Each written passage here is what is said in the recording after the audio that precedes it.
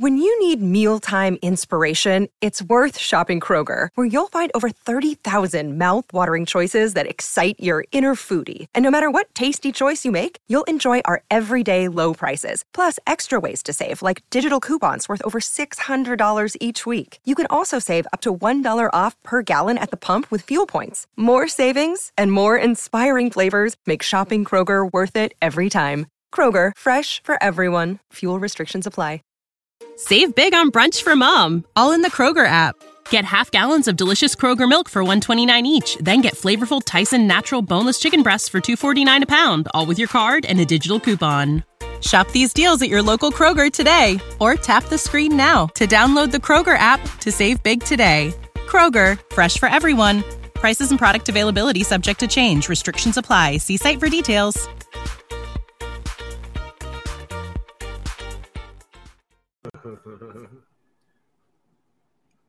I'll just we're back. We're back? Hey, what's up, everybody? I thought I didn't pay my internet bill for a minute. It's all Derrick's fault. Derrick No. He tripped over a cord. No. Yes. No. I paid my bill. Yeah, we're back. Well, sorry about that. We had a little technical issue, but we're all straightened out. No problems. We're all to the good. Apologies to everybody. Good no, to all. Not a big deal. So we're good to go. So we were talking a little bit about the whole Wentz thing, and like I mentioned, we're going to talk to JP Finlay a little bit later. But let's start with this guy. So let me give you where Washington ranks. Okay. As far as points per game, they're scoring 31 per game. That's fifth. Okay. They're rushing for the second I'm giving you the Eagles. I apologize. Let me give you the Washington here. Washington's eighth in points per game, 27.5. They're not running the ball particularly well. 86.5, which is 25th, 86.5 per game. Throwing, they're second, 306.5 per game. So Barrett, let's start there because you touched on it a little bit earlier. Part of this is they're trailing and trying to come back in games. Yes. So how good is this offense? Because you've had a chance to take a look at them. Their offensive line is not that good at all. In fact, Carson is running for his life. They try to run the ball. They have a really good running back in Gibson. He's a bigger back now, and he's explosive. But you stop him, you virtually stop what they're trying to do on offense. Carson, they can't protect him very well. Right. So they get down in games and have to throw to get back into the games. So that's why his numbers are reflecting that. 650 yards, 7.5 yards attempt. It sounds like he's just blowing it away, but he has 7 touchdowns, which is pretty good, in 3 interceptions. Yeah. His QB rating is what, 100? Yeah. 100.3. So, he's seventh. That's seventh. His QB rating is seventh. I mean, he's been sacked 6 times. And they average 37 yards in sack yardage a game. Jeez. So it's crazy. It's crazy how when you look at his numbers, he puts up a lot. It's kind of like Kirk Cousins. He puts up a lot of numbers, but it's always garbage time. Those are garbage yards that Kirk Cousins had last week. He had them in the third and fourth quarter. Yeah, he did. Trying to catch up, throwing the ball down the field. You're going to get those type of numbers, but they're like hollow. They're empty. Now you look at how Jalen had. Jalen has 576 yards, 9.1 yards attempt. He only has 1 throwing touchdown and 1 interception. So that may not look good, but the most glaring statistic is the win column. Right. Look how many rushing. We're not even going to talk about rushing yardage that he has, rushing touchdowns that he has. Quarterbacks don't get judged by that. They get judged by passing yardage. So, and it looks like Carson Wentz is that work. He's number 2 in the league.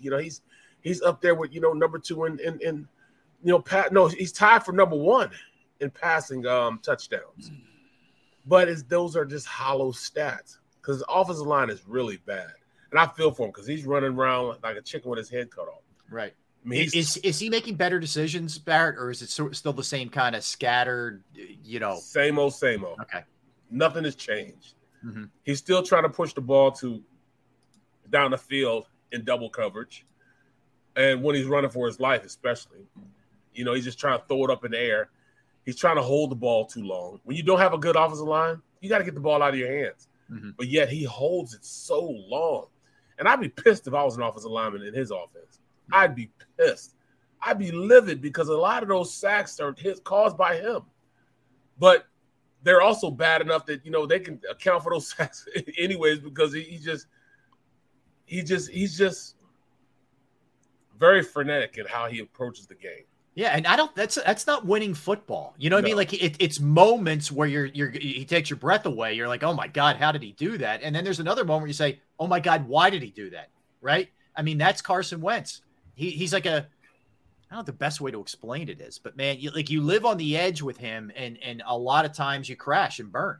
Look, 91 LSS. Come on now, we was not praising those garbage receiving yards passing yards that he had. Nobody did that. Nobody. I mean, not on this channel. We never did that. Jalen's garbage time stats last year. I saw that, and I'm not even responding to that. We never did that. We already knew what it was. We knew those first 7 games. It was a travesty how many times they threw the ball, and especially like a lot of times they weren't even out of the game, and they were throwing the ball. Like against San Fran. San Fran, they should have won that game. Kansas City, they should have won that game. Oh yeah. They were in it to the bitter end. We didn't praise their. I just think that now Jalen Hurts has to continue doing what he's doing, and at this point, I can't see going and getting a college quarterback and giving you anything better than what Jalen Hurts is giving right now. Yeah, listen, he's been playing, Hurts has been playing amazing. He really has. I mean, the growth is just, it's remarkable. I mean, what that performance Monday night was something to behold, man. That's for sure. Oh, he said Dan Sileo did. Okay. I will say this about, and I agree with everything you guys are saying about Washington offensive line, and especially after talking to JP and Brian Mitchell. But I will say this. Carson Wentz is the best quarterback Washington has had since 2018. Wow. Washington has had 10 different starting quarterbacks. Now think about that. That's only 4 years. 4 years. Right. He is the 11th different starting quarterback since 2018. And when I look at the collection of wide receiver of quarterbacks they've had, okay. Yeah. Now just think. Now I want you to see if you agree or disagree with me. All right, Alex Smith, Josh Johnson, Colt McCoy, Mark Sanchez, Case Keenum, Dwayne Haskins, Kyle Allen, Taylor Heineke, Ryan Fitzpatrick, Garrett Gilbert.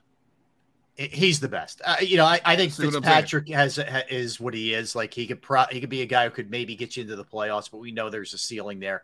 I like Alex Smith though.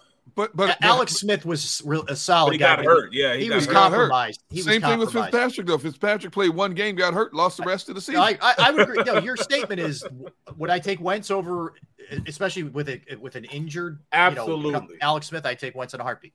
And Alex Smith bottomed out. He didn't even last in San Francisco. When he got to Washington, he was okay, but he was nothing special. Alex Smith was a guy who could get you the postseason. He wasn't going to take you super far. He was solid, but he wasn't. No, I agree with you. If I'm in Washington, Alex Smith started 16 games in the span of 3 years for them, 18, 19, 20. Where was he in 2019? He's not even one of the starting quarterbacks. They had Case Keenum, Dwayne Haskins, and Colt McCoy when he was hurt in 19. Okay, he had severe leg injury. He started 10 games in 18 and 6 games in 20. Then they turned it over to Dwayne Haskins and then Kyle Allen. Right. He wasn't with the team in 21. And I will say this also, Washington over that span has a much better collection of pass catchers than they've had in recent years.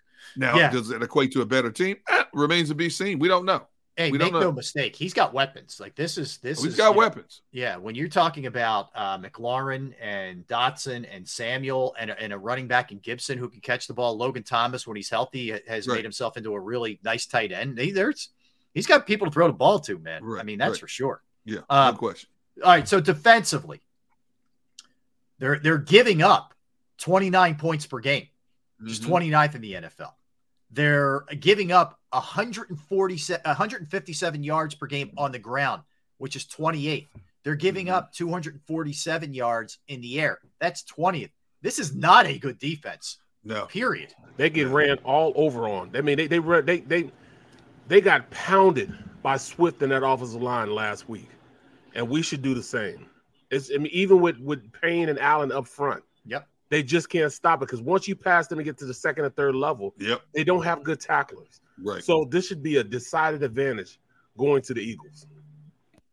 Yeah, Barrett, tell me if I'm wrong, and I know how great Hurts was Monday night. I'm not saying you have the guy drop back 5 times, but this should be a game where you should destroy them on the ground. No, absolutely, pound them on the ground. I mean, you should throw only because you feel like throwing, not because you have to. You feel like throwing the ball. Mm-hmm. They could run on these guys at every turn. Yeah, it just feels like a game where if the Eagles defense shows up, the offense should be able to take care of business here against this Washington defense. The overall scope of the defense. I know they have some good interior defenders, but the overall scope of the defense is not very good. But once again, like I said, Payne and Allen or sometimes they remind me a lot of Fletcher Cox right now. Yeah. They can make it happen. Yeah, no question. Yeah, those two are they're good. I'm not taking anything away from them. And again, the Eagles defense is going to have to show up. This is not going to be an easy task. I know Carson is prone to some mistakes, but you're talking about a gunner, an offensive attack that if their line can hold up, it's the big if here. It is. Those guys can make plays in that receiving game. Yes, they can. And people might say, well, if you can control Justin Jefferson, you should be able to control just about anybody. Each game has its own storyline. Totally. And offensive coordinators are going to adjust to try to free up their guys. Mm-hmm. It used to be just the Terry McLaurin show and whoever else would possibly get open. Now you have 3 legitimate, and Cam Sims hasn't even done anything yet. Right. I don't know where he is or what his story is. He hasn't registered anything yet, and that kid can flat out play. Yeah. Yeah. No, listen. You're right. Sims has been a no-go, but I think it's by design. I don't think that they really have been focusing on him, and that's because the other guys are so good. Man, you got Curtis Samuel. They've gotten to him 20 times over the past 2 weeks. He's got 20 receptions. Mm-hmm. Terry McLaurin, 10 receptions. But if they're focusing on those guys, Sims should be open. Is what I'm getting to. He should, if he's the forgotten entity in that offense, he should be the one that's able to wiggle free if they're focusing on McLaurin, Dotson, Samuels. But he has nothing. He's not on the field. Yeah, he's not even on the field. No, I don't know. I don't know if he's injured or what, but he hasn't shown up on an injury report. They like Jahan Dotson. Those are the 3 receivers they use. Yeah, Dotson's a real deep threat. He's really good at tracking deep balls. He can go up and get it too. Yep. Yeah, so when you got 11 personnel in, they're going to go with Samuels, Dotson, and McLaurin. Yep. I don't see how Sam fits in there. Yeah, it makes sense. I mean, look, they're also, last week they got down 22-0 in that game. Detroit, to Detroit. So, jump on them early. I mean, here's the thing: you get on them early at their place with a bunch of Eagles fans there. Oh my goodness. You know what I mean? It's always the formula in the NFL is if you can start fast, but you really want to start fast in this one. Yeah, put this game away at halftime. Make them play catch up because I don't think they can play catch up against this Eagles defense.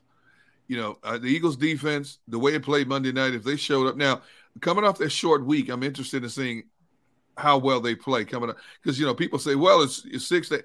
That extra day to get ready, Barrett. You tell me now, that extra day to get ready, just if nothing else, a walkthrough to rest your body, an extra day to heal up is big, especially when you're going into a divisional game. Right. It's huge, but can also be it can also be a negative because guys want the Eagles, they know how to go into a game like this. They have veteran players that'll get those guys going. Right. You got Washington.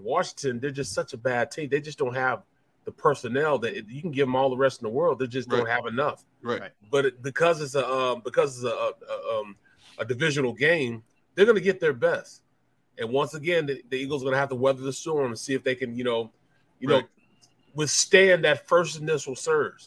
But as soon as they get up on them, it's going to be like, all right, here we go again. Here we go again. Yeah. Here we go again. And that's when it's going to be great for the Eagles to go out there and play. The one thing I would, and I give Nick Sirianni credit because he went on sort of the offensive with this, pointing out how, they didn't play a complete game and all that. I thought it was smart psychologically, but they got a lot of praise coming off that game, and a lot, guys winning player of the week and, et cetera, et cetera. I just hope there's not a little bit of a sniffing themselves issue, going into this one. I always worry about that a little bit because nationally, man, it was an outpouring for Hurts, for Slay, for a lot of other guys. Right. I hope they're the same intensity level this week against what would appear to be a lesser opponent in the Redskins or the Commanders. Sorry. You don't worry about that? No, because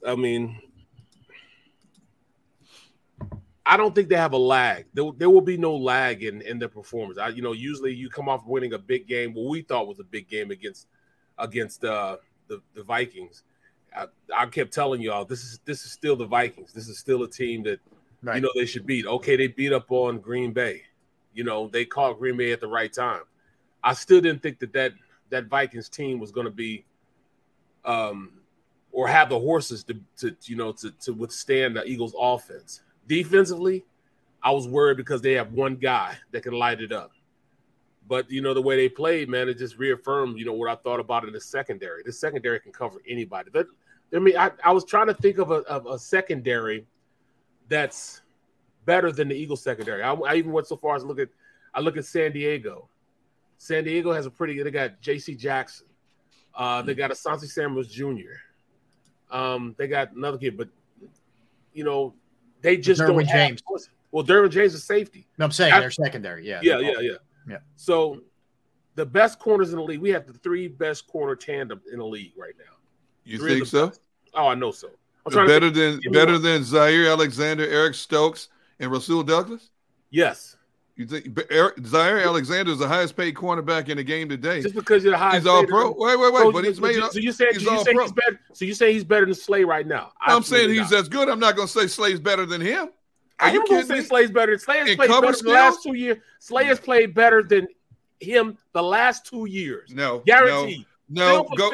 Okay. You're a guy who likes to look at Pro Football Focus a lot, right? Okay. No. I look at Pro Football. Okay, go back to Go look at the completion percentages against Zaire Alexander.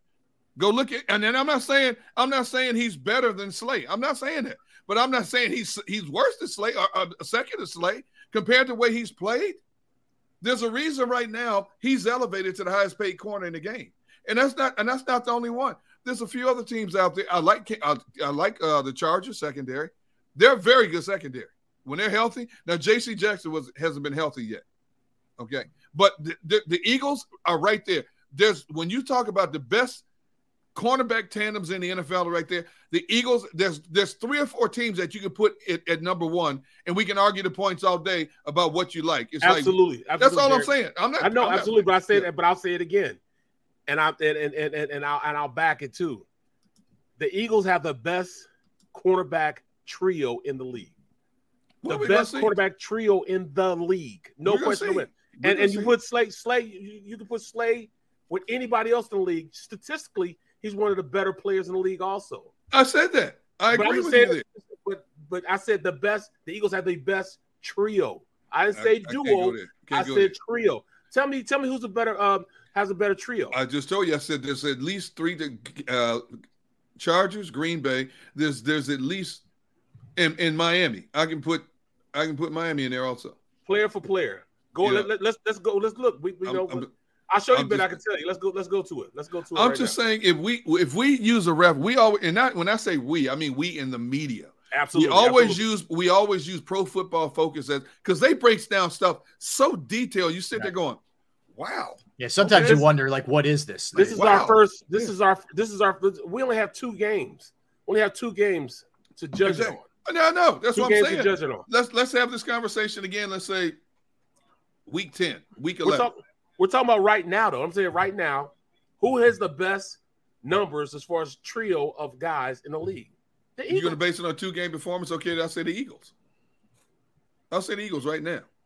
But yeah, I think that's what I said. Let's discuss it again in week 10.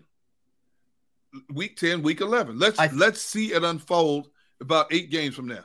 I think the question we had going into the season, Derrick, was which Bradbury were we getting, right? Were we getting the Bradbury who struggled last year, but so did everybody with the Giants, or the guy who was phenomenal in Carolina who signed that big deal to go to New York, right? So far, so good when it comes to Bradbury. We knew Slay could play. And I think, Maddox has established himself as one of the better slot corners as well. So that, and you're right. I mean, we're 2 in. We need to see this thing over the longer. It's going to be a test this week. These dudes can go, and those receivers can go for Washington. If Jonathan Gannon attacks Carson Wentz, it's not going to be much of a test because Wentz is going to serve up some interceptions. Yeah, he will. I mean, that much because there will be a hero ball element played with him. No question about it. He can't help himself anymore. He's been very low-keyed about, it's a big game, but it's another. He said exactly what I expected him to say. But inside, the competitive juices are churning. Now, he came out and said, I could have been a better teammate in Philadelphia. It's another game on the schedule. It's a game we need to win. It's a division game. He didn't put any emphasis on he wasn't stupid enough like Jalen Reagor talking about revenge game and stuff like that. No, he hasn't done any of that to his credit. But he's churning inside. It's human nature. He wants to show that Philadelphia made a mistake in letting him go. Whether he forced his way out of here or the Eagles organization, like the Colts organization, said, we're sick of this act. Yep. Now, it took the Eagles a little bit longer to realize they were sick of this act compared to the Colts. It did. But Hurts wants to prove, number one, I am a quality starting quarterback in the National Football League. Right. Number two, I want to get back at the Philadelphia Eagles because we don't know all the behind intricacies of what happened between him and Doug Peterson, Howie Roseman, because – that's a big mistake to eat. When you paid them, you gave that man a big contract, number one. Everybody on the planet thought Wentz was going to be your starting quarterback for the next 10, 15 years. And then all of a sudden, when stuff started leaking out, there's tension behind closed doors between Wentz and Doug Peterson. Wentz is ignoring play calling and calling his own plays. We all thought Doug Peterson would leave this team before Wentz left. Yeah. No, Wentz left before Doug Peterson left. Well, think about this, guys. I thought Wentz left first, didn't he? That's what I said. I thought Coach left first. Did he leave first? Coach left first because then we thought, all right, that's the reation why they're bringing in. Yeah. They're bringing in Doug Sirianni because that's what's his name's boy. So he was going to be able to get Wentz back into favor. But still, though, work out. You're right. I don't know. During that time, I remember sitting back and saying, there's no way on God's green earth that the Eagles will leave $34 million of dead cap space. There's no way they'll do it. There's no way that they will do that. It just will not happen. And what happens? They had a $34 million cap hit, the first ever, the most ever by a team to have a cap hit, and they were fine with it. And what does that tell you? They couldn't wait to get rid of him. I couldn't believe the organization was. And me and you, we hear stuff all the time because we talk to the players all the time. Right. And I can remember we were still working together at the old shop, and we sat back and forth, talking back and forth across. Was like, man, it ain't all green in Carson land. No, you know what I'm saying? It's all. I say, yeah, man, I heard this. And we would bounce stories back and forth with each other about what players were saying. And then it got to the point like, well, hold on now. Did you say something? No, I didn't say something because something got leaked out. I said, I didn't say it. You must have said it. And you were like, no, I didn't say it. Not me. Well, who said it then? Yeah. And it started leaking out like that. Like we heard about this stuff probably 8 months in advance. You know who was leaking it? The players who didn't want to play with him. Yep. That's who was leaking it. If you really think about it, they gave up a haul to get up and get him. Okay. Yes. Then, even after he was injured multiple times, they still thought so much of him that they gave him the gigantic extension.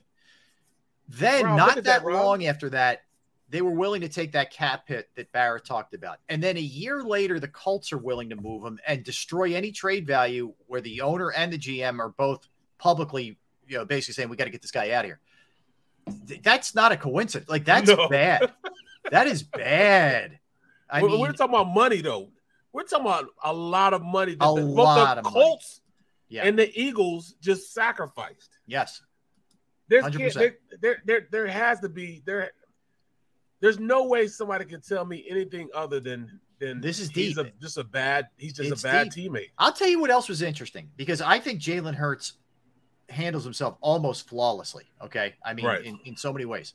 So he's asked yesterday about Carson. He said, look, respect him, doing his thing and wish him all the best. Like, he gave you the sort of like, pat answer, smart, whatever.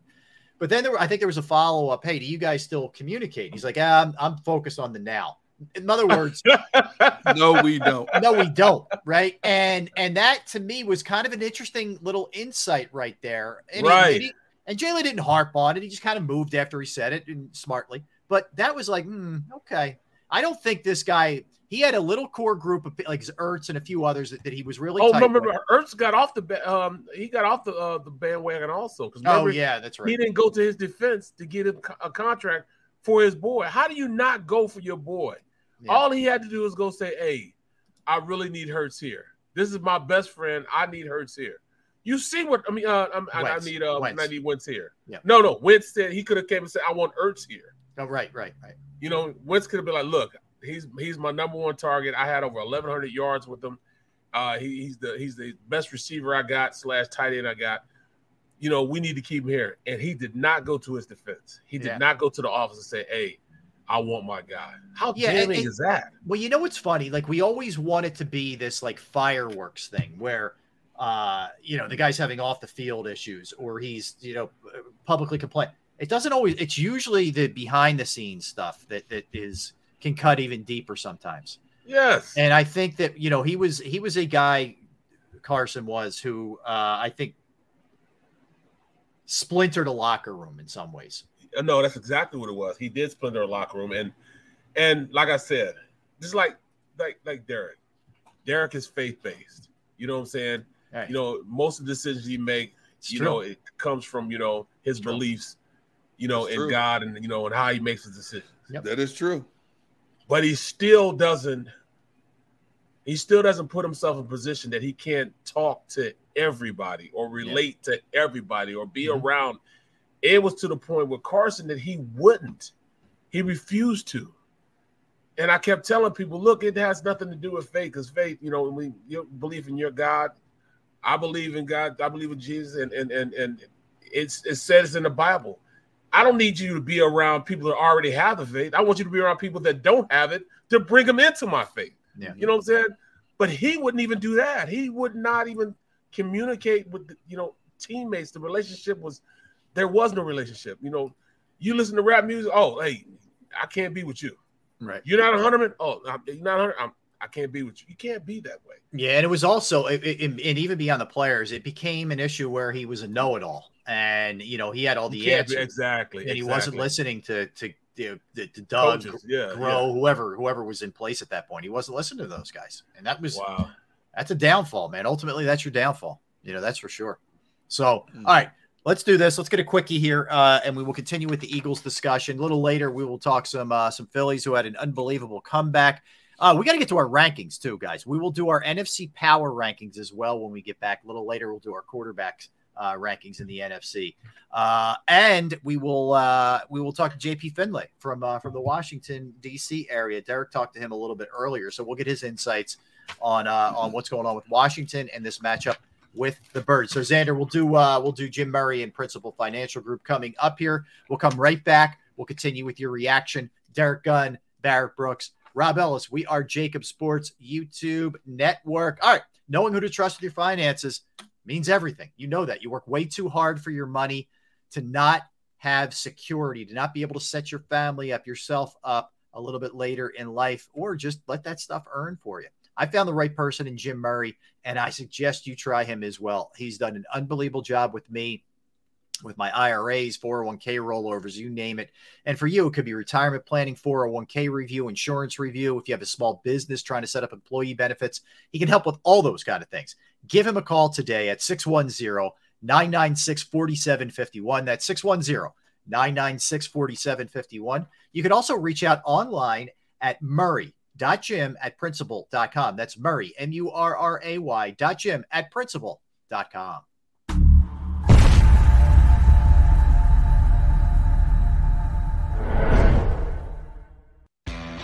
Go to get your game on. Go for the beers. Go for the cheers. Go for the hit and the hits. Go for the stakes and the stakes. Go to get your parlay on. Go to get your party on. Go for the scene. Go for the screens. Go for the gallery. Go for the win. Go to Ocean. Visit theoceanac.com to plan your visit. The greatest fans on earth. It's a bold statement, but would you expect anything less from Philadelphia? 58 years of heartache creates a toughness, a grit, a resolve not found in most. Sure, our prayers were answered, but now that we've had a taste, we're looking for more. Pondley Hockey, official partner of the Philadelphia Eagles. Action News at 11 with Rick Williams. It's the team you trust to bring it all together. The stories that impact your community, a sports roundup for the locals, and the AccuWeather forecast you depend on. Action News at 11 with Rick Williams. Go passionately. Go fearlessly. Go confidently. Go Birds!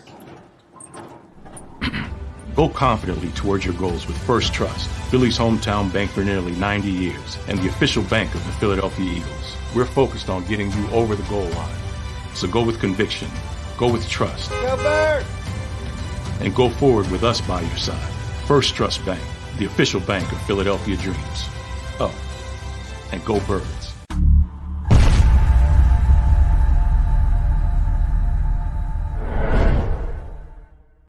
Welcome to Pondley Hockey. We've helped over 100,000 injured and disabled workers obtain benefits, as well as some of the biggest settlements in the state. If you've been injured at work, give Pondley Hockey a call.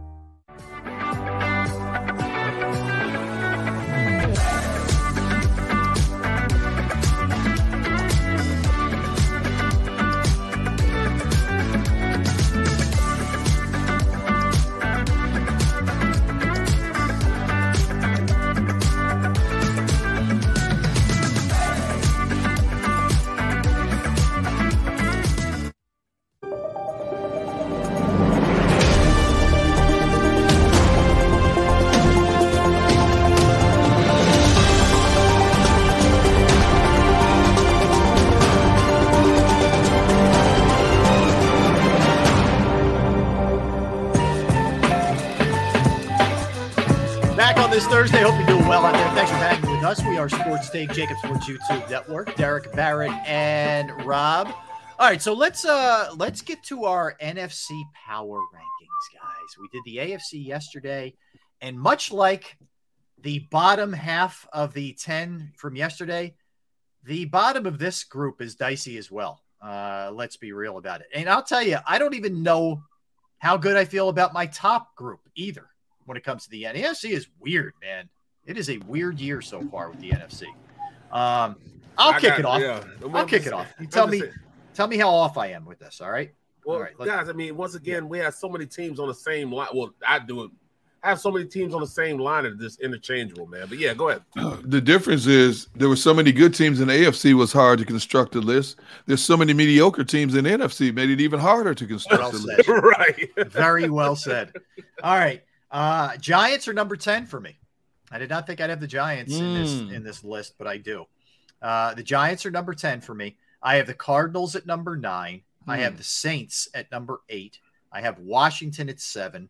I have Minnesota at 6. I have 49ers 5. I have Eagles 4, Packers 3, Rams 2, Bucks 1. I don't argue against it. Giants 10, Cardinals 9, Saints 8, Washington 7, Vikings 6, Niners 5, Eagles 4, Packers 3, Rams 2, Bucks 1. Now, here's my trouble, my problem with the top grouping. Even though the Bucks are 2-0, and their defense is insane, their offense is having all kinds of issues. And Brady, Brady's taking Wednesdays off now. So, oh yeah. It's Giselle. That's the Giselle rule, I guess. I don't love what I saw week 1 from the Rams. I think the Packers are not quite there yet. So I have the Eagles at 4. So anyway, that's my group. Who wants to grab up next here? I'll go. All right. I have the Saints at 10. Okay. That team has too much talent in spite of Jameis Winston to not have a good year. I have Minnesota at number 9. I have Detroit at 8. Dallas at 7 with Cooper Rush. Arizona at 6. Green Bay at 5. Rams 4. San Francisco 3. Eagles 2. Tampa Bay 1. Give me your last 5 again. The bottom 5 or the top 5? Top 5, sorry. Top 5. Top 5 are Green Bay, Rams, San Francisco, Eagles, Tampa Bay. Okay. Yeah. You Tampa Bay a lot lower than I thought you would, but okay. No, Tampa Bay I have as number 1. Oh, Tampa's 1. I'm sorry. Yeah, Tampa's number 1. And Tampa's only averaging 17 points a game right now, and Tom Brady only has 2 touchdowns and 1 interception, which is real low, but they've got to find their way. But their defense is carrying that team right now. Tampa Bay's defense, to me, is still the best overall defense in the NFC. I don't even know. Sorry, go ahead. Not all of football, but the NFC, Tampa Bay's defense is still there. Yeah, to your point, Derrick, I mean, their numbers defensively are out of this world. Like, I don't even know if it's getting enough attention. I think there's so much of a distraction with Brady. That maybe we're not talking. They're allowing 6.5 points per game. Yes, yeah. And defense, when your offense is only averaging 17 points a game, and your defense is holding the opponent in the NFL, in today's NFL, under 10 points a game, you got to give credit where credit is due. The defense is holding that team together right now. The offense is falling apart. Yeah, the offensive line is a mess. Now Mike Evans is suspended a game. Yep. Godwin is injured. We don't know how effective he's going to be. Heck, they signed Cole Beasley off the street, and Cole Beasley said he pleaded with Brady to sign him. Yeah. Get him there, and Brady said, you know what, we need some help. And Cole Beasley hasn't been in a camp. I'll tell you what, though, Cole Beasley is still a dangerous slot receiver. Yeah, he'll be effective there. He'll be effective there. Yeah. I don't think there's just nothing's clear cut in the NFC. Barrett, go ahead. Let's get yours. I keep trying I'm trying my best to put the Lions in there, but I mean, Lions and Giants. The Giants are 2-0. That's why I can't put the Lions ahead of them. So then I go Cardinals, Saints, Vikings, Cowboys, 49ers, and peep this 4. I got the Rams. I put Eagles number 3. Pick Packers number 2, even though they've lost one. Then I go Bucks number 1. Yeah. I had trouble with the Cowboys, like, in general, because Cooper Rush played well, but I don't know what this looks like. If he's got to carry them for 4 or 5 more weeks. I think they're a better team with Cooper Rush than Dak, and I never thought I would say that. Bruh, you said that to me. Yeah.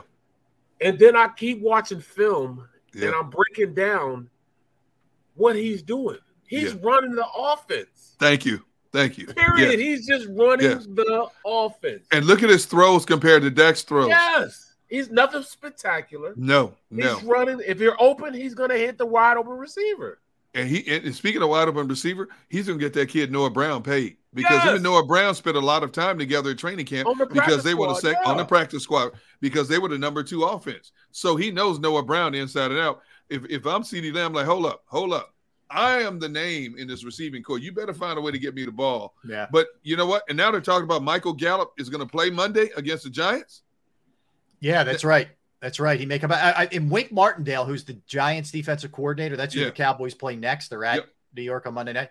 They said, when you see Cooper Rush, what do you see? He said, I tell you what I see. I see a guy who should be a starter in this league. Thank you. Yeah. Right. Yes. So, I think we all sort of went, oh, Dak, forget the Cowboys. Maybe not. I think we got to watch this play out a little bit here before we start going there. But guess what, though? He outplayed Dak. Yes. Yeah. Now, just think about this. Let's say Dak, Jerry Jones needs to shut up, first of all. Jerry Jones is talking about there's a possibility Dak will come back in 4 weeks. Why would you rush him back? Because if he hits that hand again, he's going to be out another 4 to 5 weeks or may lose the season. Let that kid sit 6 to 8 weeks, let that thing heal.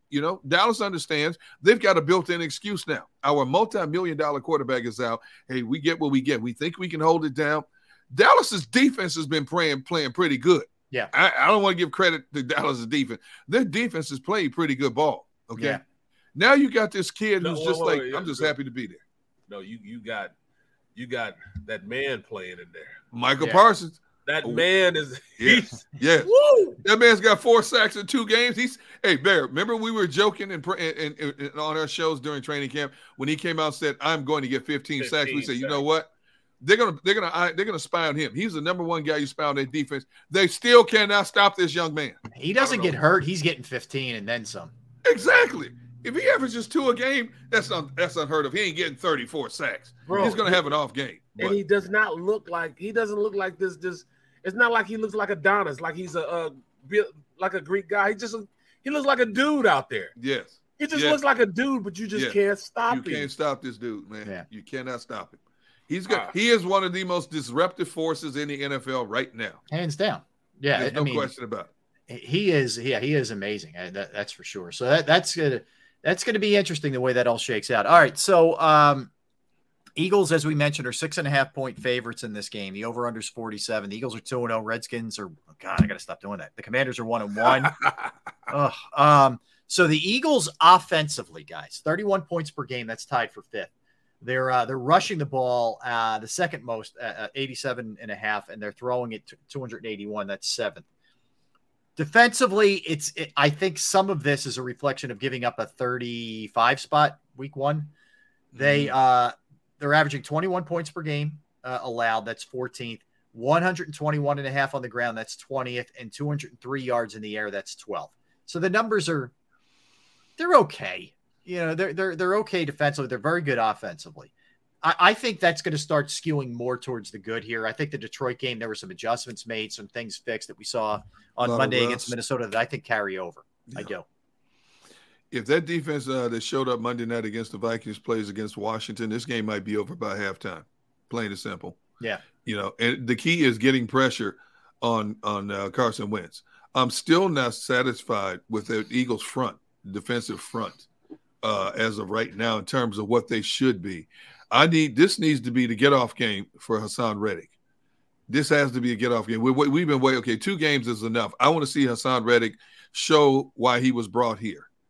Matter of fact, he's been a non-factor the first 2 games. Yeah. When you think about it. It's troubling. Oh, totally. I'm with you. It is troubling, Barrett.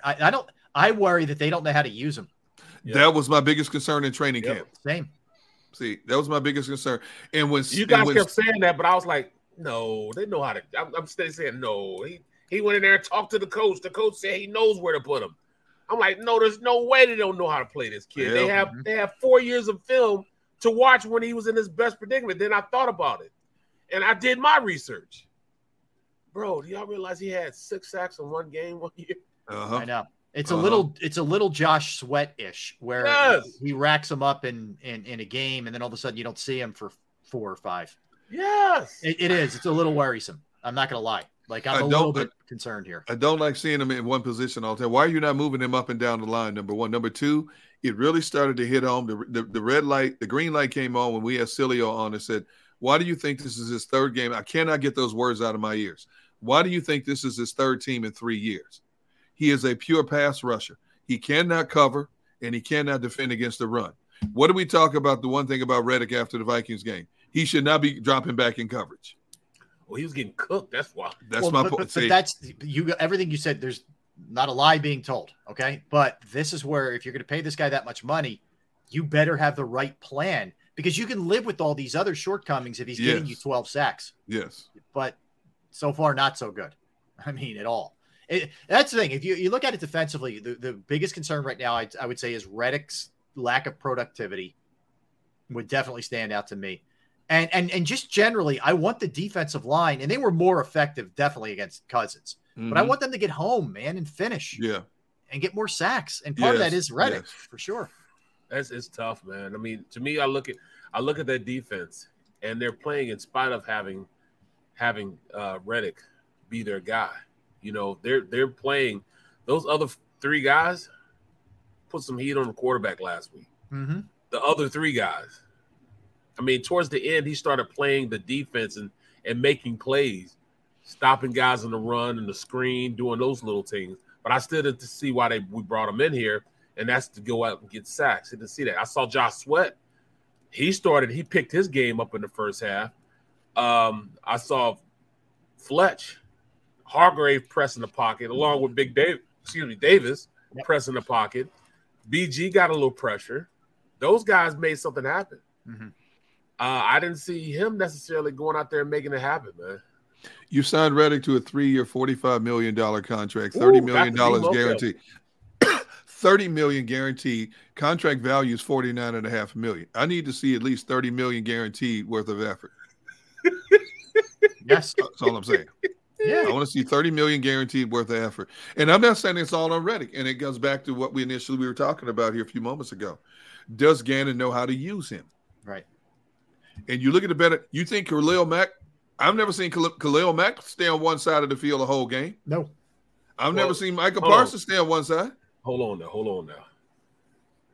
Both of those guys. Yeah, he's not those guys. You can put them over there, and they'll be just fine.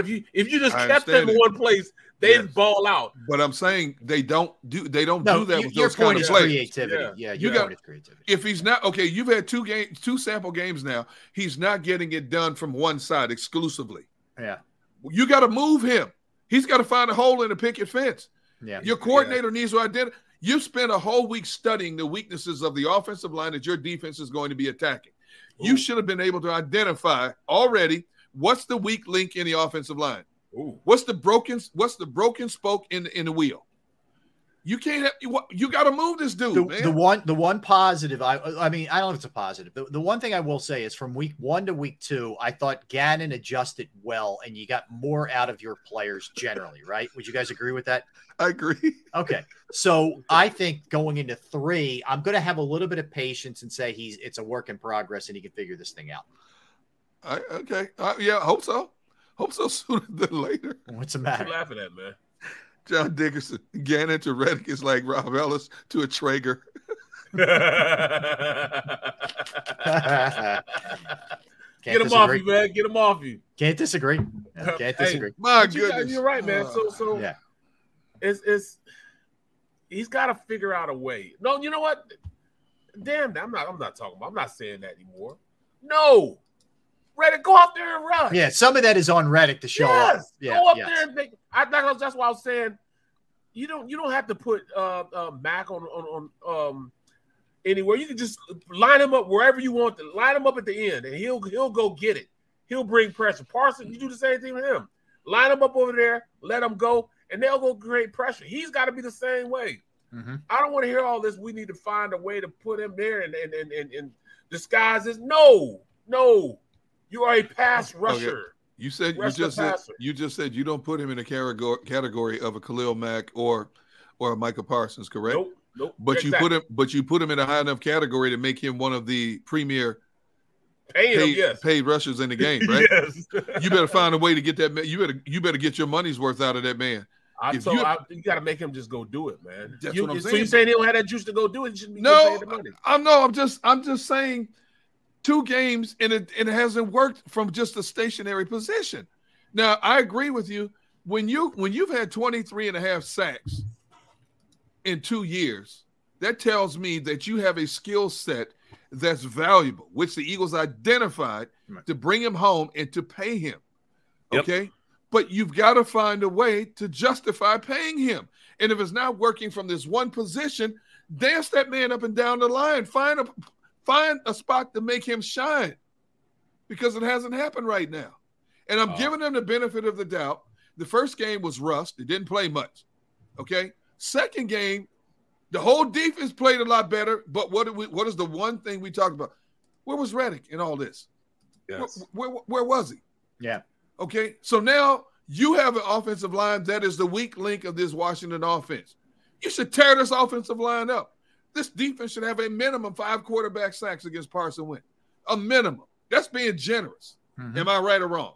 Yeah, I didn't know Parsons was that big. He's 6'3", 245. Yeah, he's a big boy. He's huge. And he ran a 4.4 40. Yeah, and Mack is the same size. Khalil Mack is the same size. But they look like they look just different, don't they, man? Khalil Mack look like, Khalil Mack looks like? What's that? Your boy, James Harrison. He looked like one of them dudes. like a taller James Harris. Yeah, Parsons is an optical illusion, man. Right. He carries it. He carries it like he's almost like a linebacker or a gigantic safety, but he's he carries it in his legs though, his legs and his butt. Cool. That's where he carries. You know what? I like what Rob said. Optical illusion. I hope he disappears against the Eagles. The problem is offensive linemen can't find him. That's the problem. That dude's like Houdini, man. Linemen are like in the desert. They're seeing mirages. Oh, there he is. I'm going to block him over here, and he runs right past. Oh my goodness, man. The guy's unbelievable. I know he is. I mean, it's one of those deals. Like if Devontae Smith wasn't really good, that'd be one you'd be looking. And now I think you'd still, if we could redraft, you'd want Micah Parsons. No disrespect to Devontae, right? But isn't that kind of one you look back now and you say, yeah. Oh my goodness. What coulda, woulda, what coulda, shoulda. I know. It's a tough game to play. The coulda, woulda, shoulda. Yeah, that's for sure. No, it wasn't no. I mean, I love the fact that we needed a receiver. They went out and got, the Slim Reaper. Yeah. Oh yeah. But we've been screaming for years. We need a linebacker, man. We need another trotter in there. We need another trotter back there, man. Yeah. Man, Trot, man. You guys don't understand playing against Trot or practicing against Trot.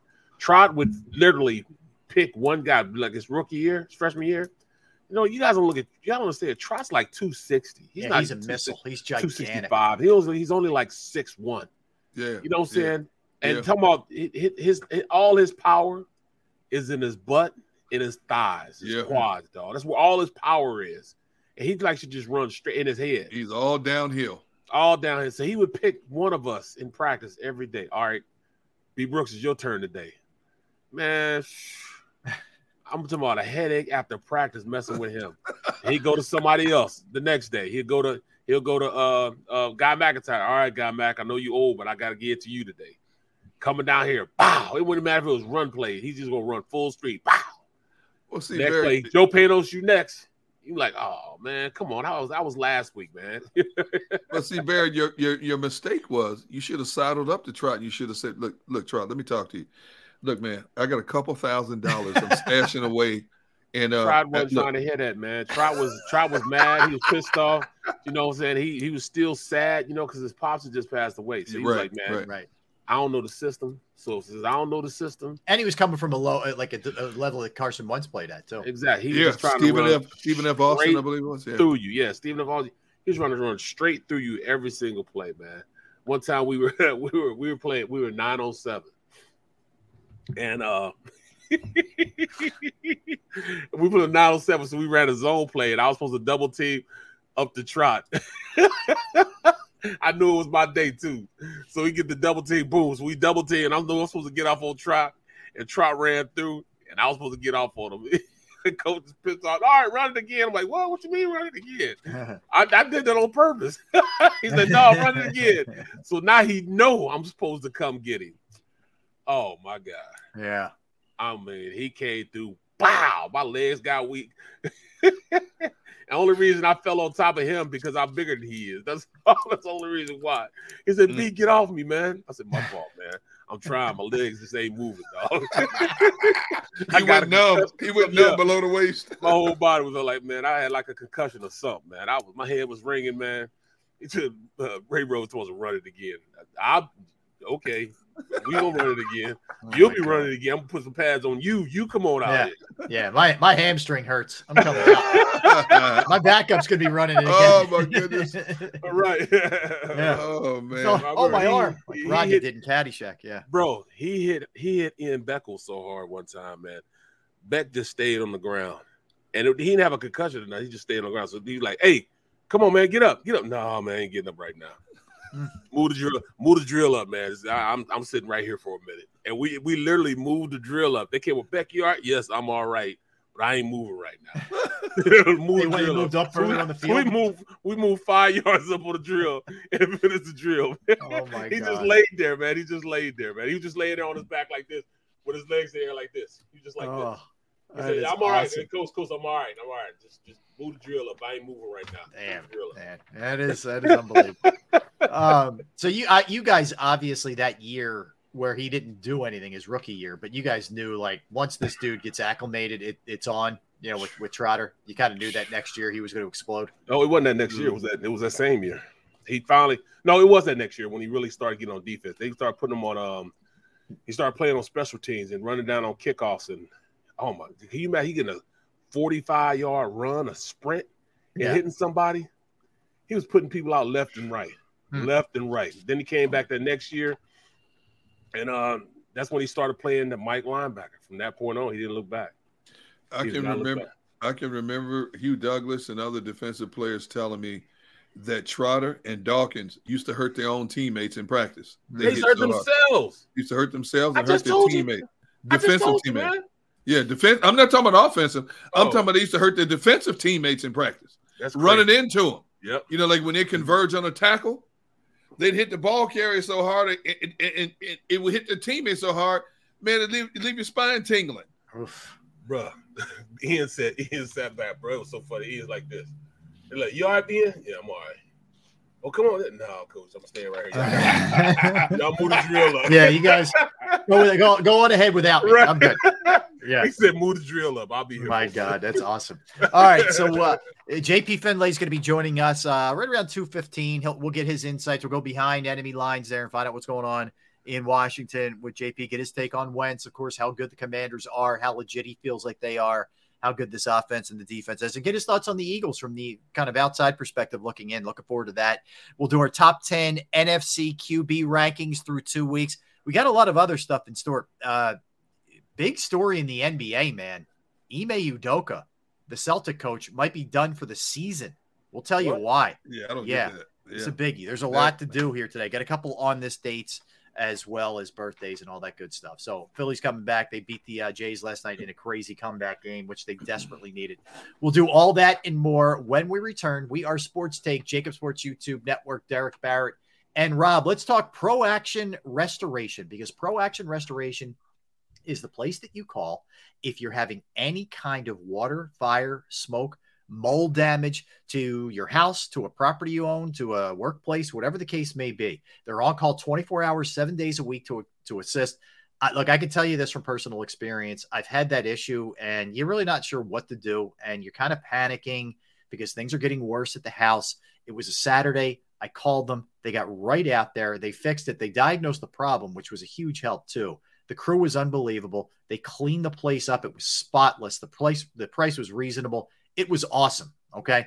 And they are licensed, bonded, fully insured. They've been serving the tri-state area for more than 2 decades. ProAction will work in conjunction with your insurance company as well. So again, it could be water, could be fire, could be smoke, could be mold remediation. You name it, they can handle it. Give them a call, 610-623-3760, 610-623-3760, or you can reach out online at proactionrestoration.com. That's proactionrestoration.com.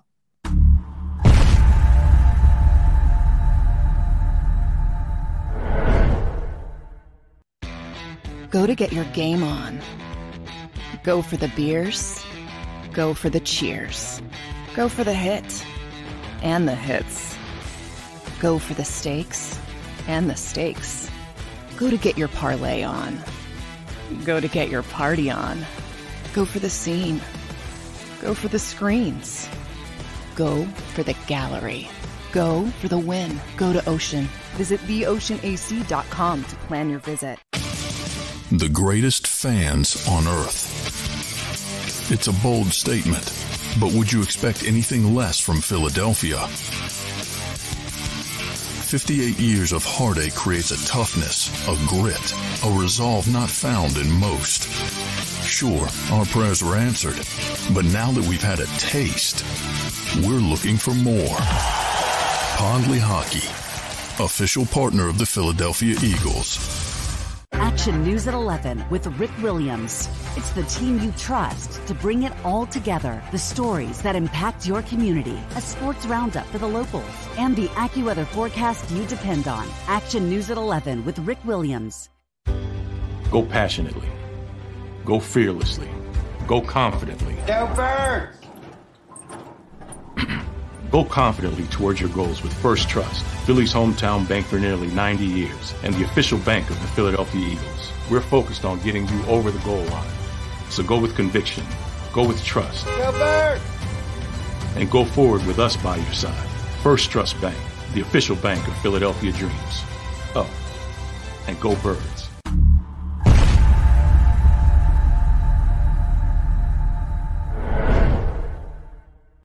Welcome to Pond Lehocky. We've helped over 100,000 injured and disabled workers obtain benefits, as well as some of the biggest settlements in the state. If you've been injured at work, give Pond Lehocky a call.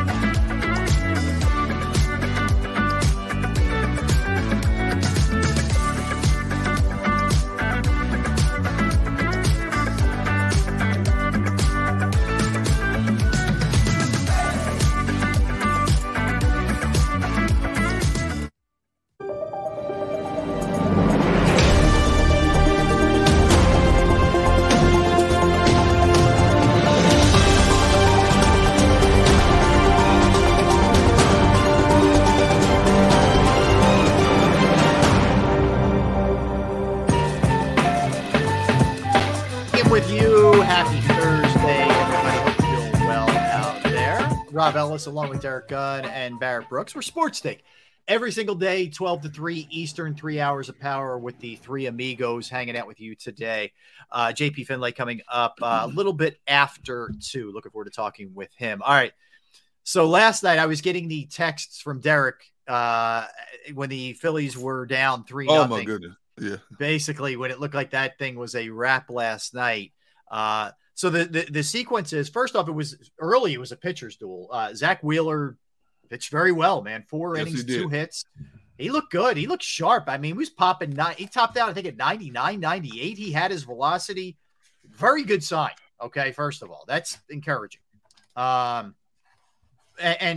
up until the 8th, the bullpen had done enough, and same with Toronto.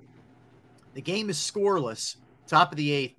Bryson Stott has an opportunity to turn 2. George Springer falls coming out of the box. It would have been a pretty easy double play. Throws it away. He's had some throwing issues lately.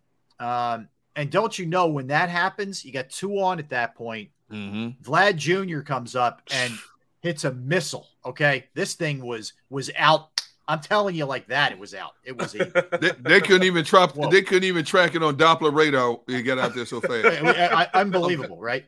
And Gunner, you blink your eye, and Barrett, you're like, wait, what? What just happened? It's 3-0, just like that. The blink of an eye. So you're thinking, here we go again, man. They're their own worst enemy. They can't get out of their own way lately. And at this point, keep in mind, the Phillies have lost 5 straight.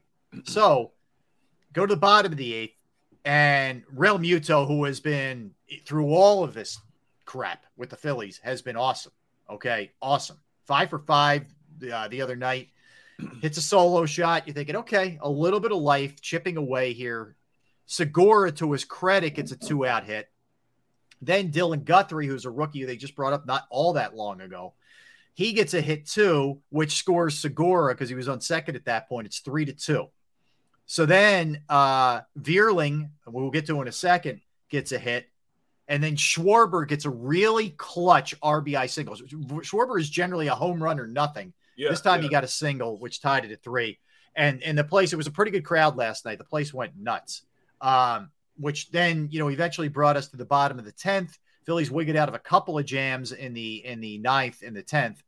And Vierling comes up with the bases loaded and chops one into center field, and they win. And he goes 5 for 5 on the night. But that was a game they needed so badly, and they did get it to their credit. The reason they needed it badly, Milwaukee won, shut out the Mets. If the Phillies had lost that game, Milwaukee would have been 1.5 games behind them, number one. You look at what's coming up in the immediate future. Phillies now have a 4-game set against the Braves.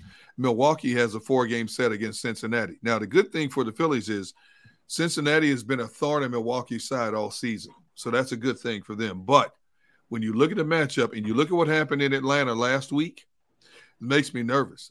The top three hitters in his lineup makes me nervous. The pitching staff in this Phillies team makes me nervous. Outside Wheeler, who you went corner to corner as well as you could go, and considering how long he's been sitting out, you're right. He was popping a mid 97, 98. They couldn't have had to pick the better time for him to come back. The problem is he only pitches every 5th day. Where's Aaron Nola? What are we going to get from Gibson? Yep. what are we going to get from this bullpen? Sir Anthony gives up the home run, the 3-run shot last night. Yeah. He's your closer. He's supposed to be your ace on the back end. That's the bigger fear, Derrick. There is no one you trust right now. Alvarado's pitched well. Alvarado, that's it. That's it. Yeah. Who would you rely? Who do you go? Hand? Who do you rely on? Syndergaard? I don't even know if I want him pitching. Yeah, Robertson walks the leadoff guy every single time. Oh my goodness! And on top of that, the Phillies left 14 men on base. Yeah, that's been a kill. Barrett, you're right. Syndergaard, to his credit, did a nice job in relief. Yes, he did a nice job in relief. I mean, come on, man. When was the last time we said Syndergaard did a nice job?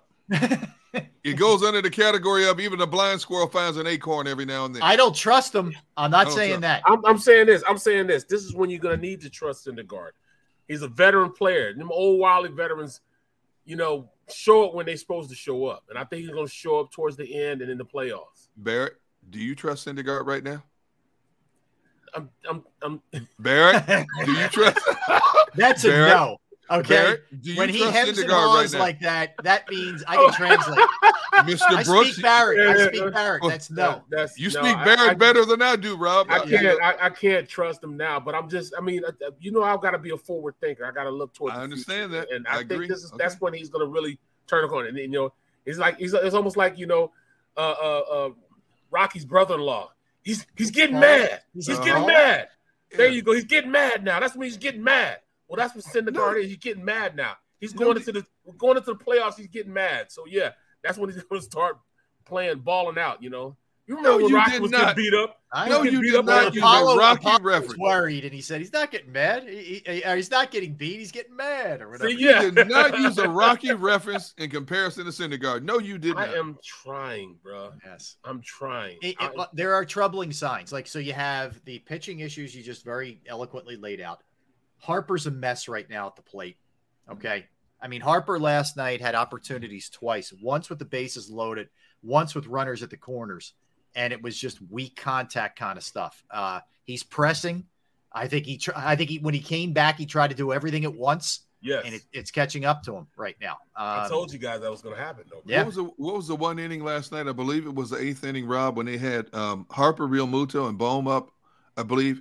They all hit grounders. They didn't even hit the ball out of the infield. Like soft contact kind of stuff. Yes. Yeah. Routine ground balls. And I'm thinking, those three, Schwarber, Hoskins, Harper, went 1 for 14 last night. Yeah. Ooh. Yeah. They got very fortunate that the daycare, as they call them, the young kids came through. Vierling especially. They got you can't count on that every night, man. No. I will give Schwarber. Schwarber came up with a huge hit. That tying the game at 3 was big. But you got Vierling, the last man in the batting order goes 5 for 5. Yes. I know. The last man in the batting order went 5 for 5. Yeah. And saved them. Now you're really looking at a possibly season-defining series here. Yes. 4 against the Braves, who smoked you last week at their place.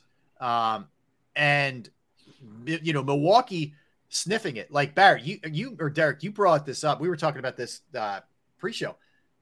Milwaukee's schedule, man, is very favorable and very home heavy. So you have it, Derrick. Go ahead. Milwaukee's schedule is to Cincinnati. 4 at Cincinnati. Cincinnati's a minor league team. They stink. They're home for 2 against St. Louis. Right. And their last 7 games, all in Milwaukee, are against Miami and Arizona.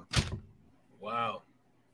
Shoot, Arizona smoked us when we went down there. The only tough. They swept us. Yeah, the 2 St. Louis games are the only tough ones. That's a cake schedule. Yeah, I'm telling you. Well, I mean, we got to. If we get through this, you're right. Against the Braves, if we go, we split 2-2 with the Braves. Yeah, split with the Braves. We'll stop a hole. So we'll stop. You got Cubs. You got Cubs in Washington. Yeah. That's the good news, right? And I know the Cubs swept them after the All-Star break, but I think I think the Phillies will play better. And then Houston, I don't think it's going to be playing for anything. So it's not like the Phillies have this brutal play. This is the hardest thing right now. And you're down to 11 games, or the magic number is 11. I'm sorry. At this point, you would really have to collapse, but we've seen collapses the last few years. So this is not 11 for 14. Yeah.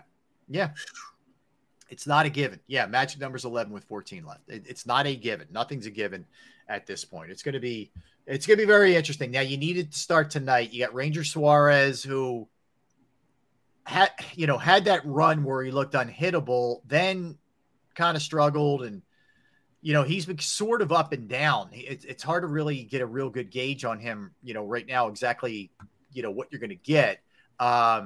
So the last time he pitched, the good news is the last time he pitched against Atlanta, which was Friday, he pitched pretty well. They ended up losing 7-2. You remember that was a 2-1 game the Phillies were leading, and Sir Anthony just coughed it up. Suarez went 6 innings, gave up 2 hits and 1 run. He pitched very well last time out, for whatever that's worth. That maybe advantage Atlanta because they just saw him, but he pitched well the last time.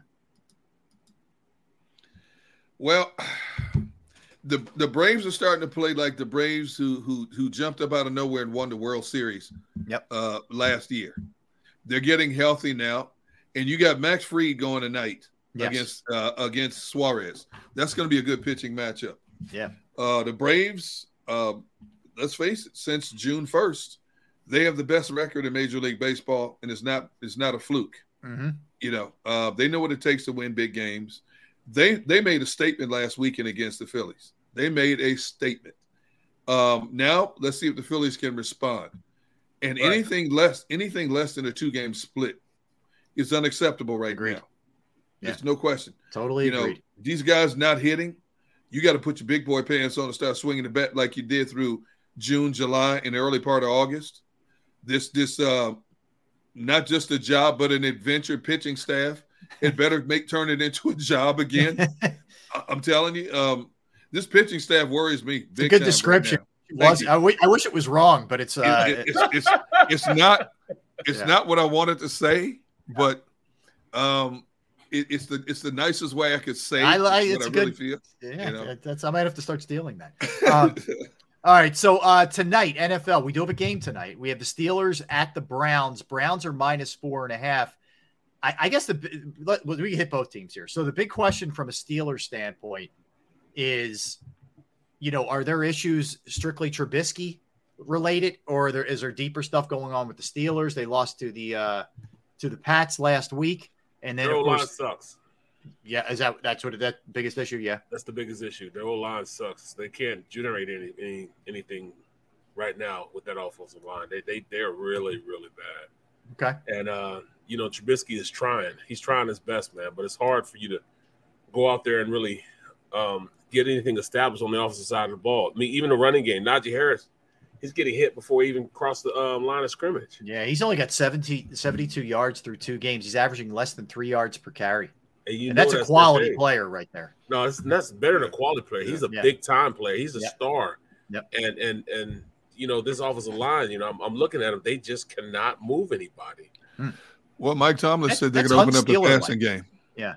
Mike Tomlin said they're opening up the passing game. They have to. It's out of necessity. It's not because they want to. I know, but you know what he wants to do. He's a defensive. He wants to run the ball. Yeah, he wants to run it. You know that. Yeah, but you know what? When you got the trio of pass catchers they have, you better put the ball in their hands and let them make playmakers. You got 3 outstanding receivers. Yes, you do.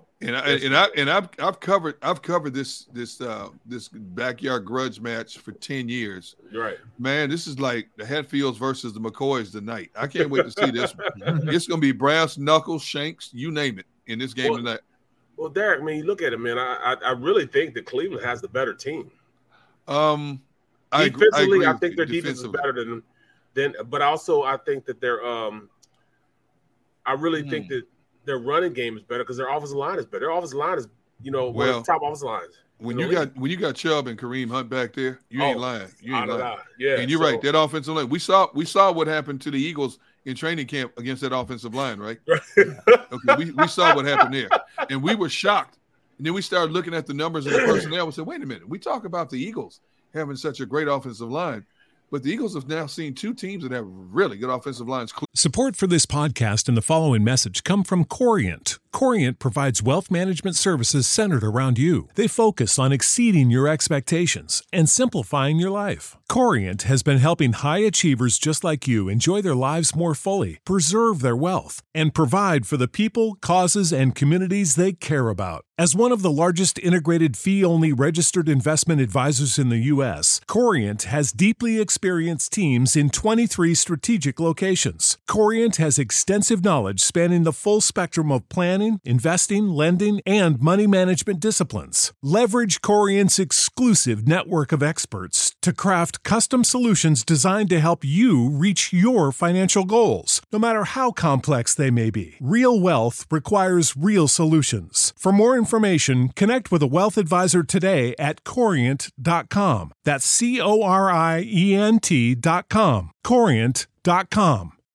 When you need mealtime inspiration, it's worth shopping Kroger, where you'll find over 30,000 mouth-watering choices that excite your inner foodie. And no matter what tasty choice you make, you'll enjoy our everyday low prices, plus extra ways to save, like digital coupons worth over $600 each week. You can also save up to $1 off per gallon at the pump with fuel points. More savings and more inspiring flavors make shopping Kroger worth it every time. Kroger, fresh for everyone. Fuel restrictions apply. Cleveland and Detroit that we never gave him credit for. No, you're right. And you got a really angry Cleveland team after the way they went down. Oh, my goodness. But I don't know if I'm going to say Trubisky is worse than Jacoby Brissett. There's a I don't love either. I don't really like either option. I can't say that. Do I really have to say anything about it either, man? But I'm thinking to myself, ooh. I can't say that. But I will say Pittsburgh has a better collection of receivers. They definitely do. I mean, Deontay Johnson is – he is so underrated. That's a Claypool, bad man. and you know what? Freiermuth's a good tight end too. Yes, good pass catch tight end. Yes, and you got this young kid Pickens who hasn't even found his way yet. He's still learning. Yep. But Claypool, that dude is a stud. Yeah. So if they're gonna open up the passing game more, exactly. If they're gonna open up the passing game more, I can't wait to see this one. I'm not excited about watching second-tier quarterbacks in Brissett and Trubisky. But because I know the history so well between these two teams, I can't wait to see this, man. I guarantee there's going to be at least 2 or 3 pushing and shoving matches before this is over. Oh, there always is. Yeah, for sure. The Cleveland's got that Mad Elf. Have you seen this? Yeah. The logo they're using? Yeah, now? What's up with that? That's what the heck? Man. What the heck is that? I have no idea. Xander, can you see if you could pull that? It's Cleveland's new sort of, I don't know, mascot logo. Didn't we go through that? No, we never showed people that. Well, it's horrible, man. And I'm sorry, you guys got to see this. Yeah, it's a brown elf. Come on now, an elf dressed in brown. It's the worst, man. Yeah, a brownie. They call it a brownie. Yes. That's what they call them. Why? The brownie. Yeah. The brownie? Because it's soft. That's why. It's soft. Oh my god! Yeah, I don't know why. When did that start? Is that new? That was actually their first. What do you call it? Oh, from back in the day, it's an old thing. Yeah. All right. I mean, I would have stuck with the dog pound if you asked me. I would too. Give me some dog bones or something like that. Right. Man. On the field. All right. So a couple of other things. And Derrick, I saw this story and I thought it would relate to you. The suspension of Mike Evans is now like an Oliver Stone conspiracy theory. Yeah. So for you people who don't know, John Runyon, I guess senior, is the disciplinary officer in the NFL, vice president of rules and policy. So he hands down the suspension for Mike Evans. Coincidentally, the Bucs are playing the Packers this week.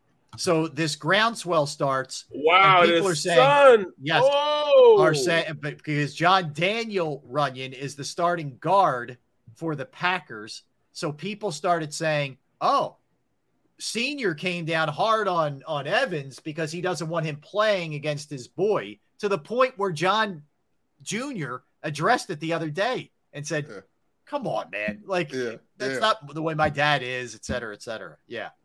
So. That's got to be something coming out of Tampa. It's got to be. Yes. It's got to be coming out of Tampa. But, I think when we looked at it earlier in the week, we all agreed that Mike Evans should be suspended for that, for coming off the bench, right? Yes. Yeah. It should be just. I mean, that's a given. Yeah. It's a no. And then you hear Bruce Arians got warned by the league about his antics on the sidelines, and there was a story that said Arians egged him on to go do it. That was what some people are reporting. Yes. Yeah. I mean, what do you want to do? If you let one go, then that's like telling other players, if you just suspend Mike Evans, that means I can do it too. Mm-hmm. You have to set a precedence here. And then one thing I'll tell you about John Runyon, that John Runyon could write a book on how to break rules and how to cheat in terms of, frustrating opponents. But man, he is no nonsense when it comes to handing down these fines and suspensions. I will say that about him.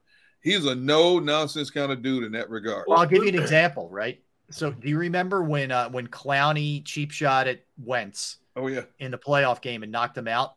Yeah, a lot of people thought led with his helmet, dirty play, etc. Runyon didn't suspend him. He played the next playoff game. Forgot about that one.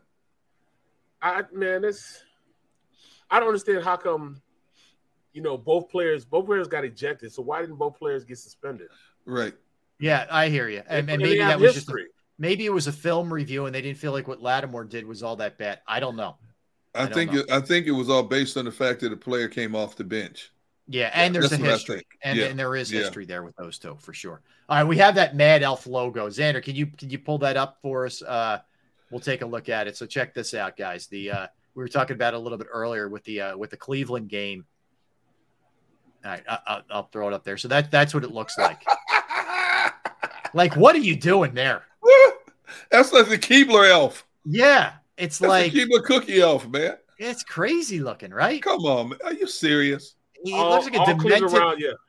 All Cleveland Browns players, fans should just be like, no. How you want us to come out and support this team when you got us looking at that? What that? What does that have to do with representing the Cleveland Browns football team? It's the Cleveland Brownies. What? It's Cleveland Brownies. A brownie is soft. So is that what you're saying? That this team is soft? I don't know. Yeah, that's not really intimidating. Like, I'm not rolling up if I'm the Steelers. Like, ooh, I'm kind of scared now to play after I just saw this crazy crazy looking elf coming after me. Yeah. Oh my goodness. So I don't think this is in the category of a big deal, but maybe it's good that he got in front of it. Justin Fields, the Bears quarterback, in the heat of the moment after the game, was asked about the fans' reaction to them not playing well on Sunday night. He was basically like, hey, we're the ones in here working hard, and, went on the whole diatribe where he sort of took some kind of veiled shots at the fans. He got in front of it and basically said, look, I was in the heat of the moment. My bad. I probably shouldn't have said it. And just to clarify, I do appreciate all our fans. I'm not killing the kid for this. It was a frustrating game. He threw for 70 yards. Stuff happens. He only threw 11 passes. He was frustrated because they lost to Green Bay. They had their chances to win that game. They did not. You got to be politically correct because, as you know, you got wolves waiting in the weeds just to jump on any and everything anybody says and twist it 20 different ways. Yep. You have to be a little bit more careful and selective of the words you speak. We all know this.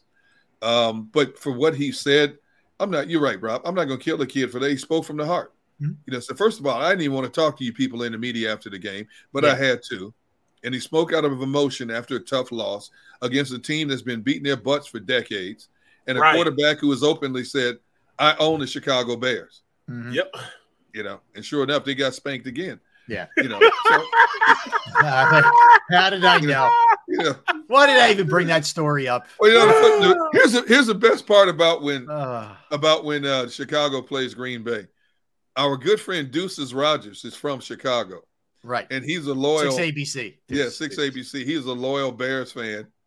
And so he and I go back at it, and I said, Deuces, I don't even have anything to say. I'm running out of ways to tease you. I got nothing to say now. It's so lopsided lately. I can't say anything. I feel for you. Wow. Oh, man. Thinking about that, man. That's why it's so hard to do this quarterback. It is. Because you can't count that dude out, man. You just can't count him out, man. Who's that? Rodgers, bro. Oh, yeah. And you're playing against Rodgers, and you're the young guy on the block. You're trying to establish yourself, trying to give your team a winning attitude. And, you got very little help.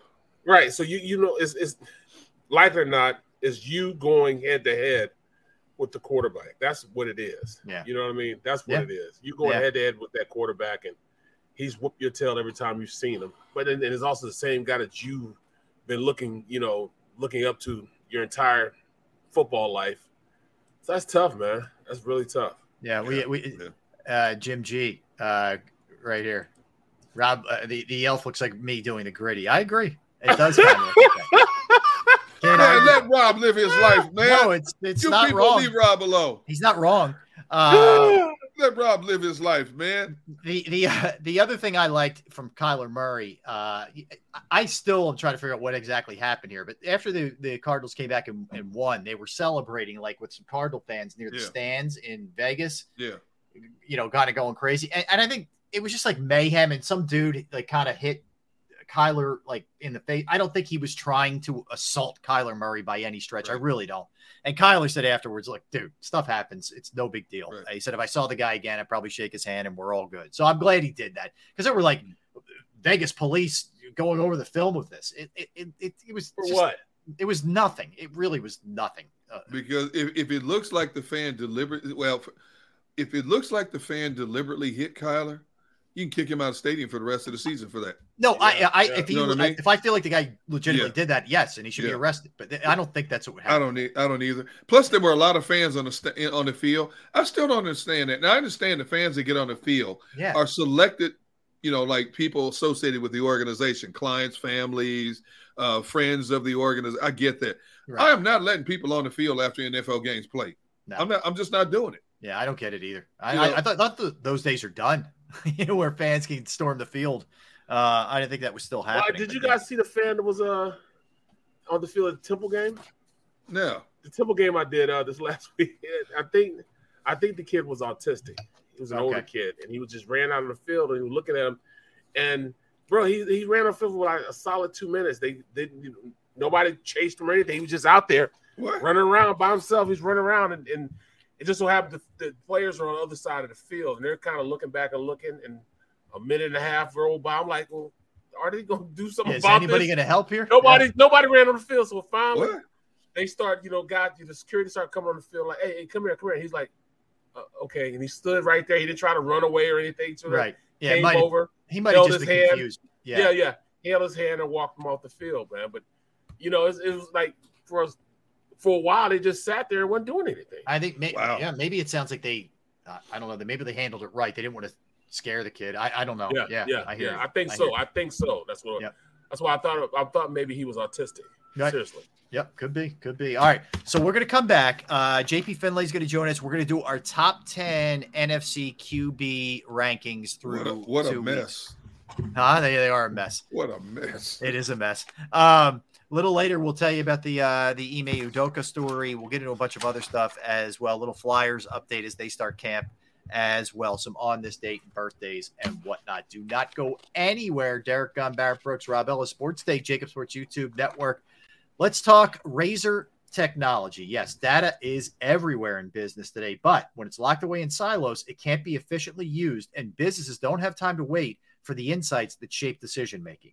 Razor Technologies data management not only integrates data from wherever it's generated or collected, but provides a uniform structure for storing, interpreting, and distributing it to decision makers. Razor helps businesses transform and model their data, use it to populate real-time dashboards, and create shareable reports that highlight key areas of progress as well as warning signs in need of attention.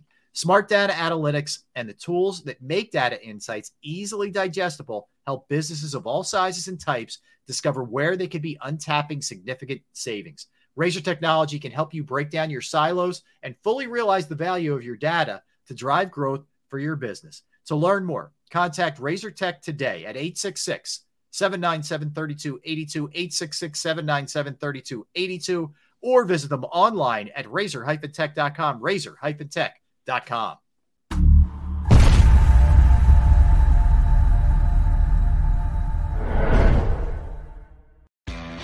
Go to get your game on. Go for the beers. Go for the cheers.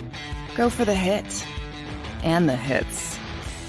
Go for the stakes and the stakes. Go to get your parlay on. Go to get your party on. Go for the scene. Go for the screens. Go for the gallery. Go for the win. Go to Ocean. Visit theoceanac.com to plan your visit. The greatest fans on earth. It's a bold statement, but would you expect anything less from Philadelphia? 58 years of heartache creates a toughness, a grit, a resolve not found in most. Sure, our prayers were answered, but now that we've had a taste, we're looking for more. Pondley Hockey, official partner of the Philadelphia Eagles. Action News at 11 with Rick Williams. It's the team you trust to bring it all together. The stories that impact your community. A sports roundup for the locals. And the AccuWeather forecast you depend on. Action News at 11 with Rick Williams. Go passionately. Go fearlessly. Go confidently. Go Birds! Go confidently towards your goals with First Trust, Philly's hometown bank for nearly 90 years, and the official bank of the Philadelphia Eagles. We're focused on getting you over the goal line. So go with conviction, go with trust, Go Birds! and go forward with us by your side. First Trust Bank, the official bank of Philadelphia dreams. Oh, and go Birds.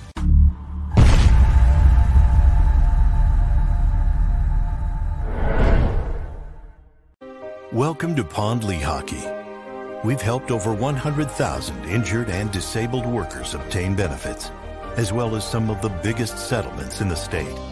If you've been injured at work, give Pondley Hockey a call.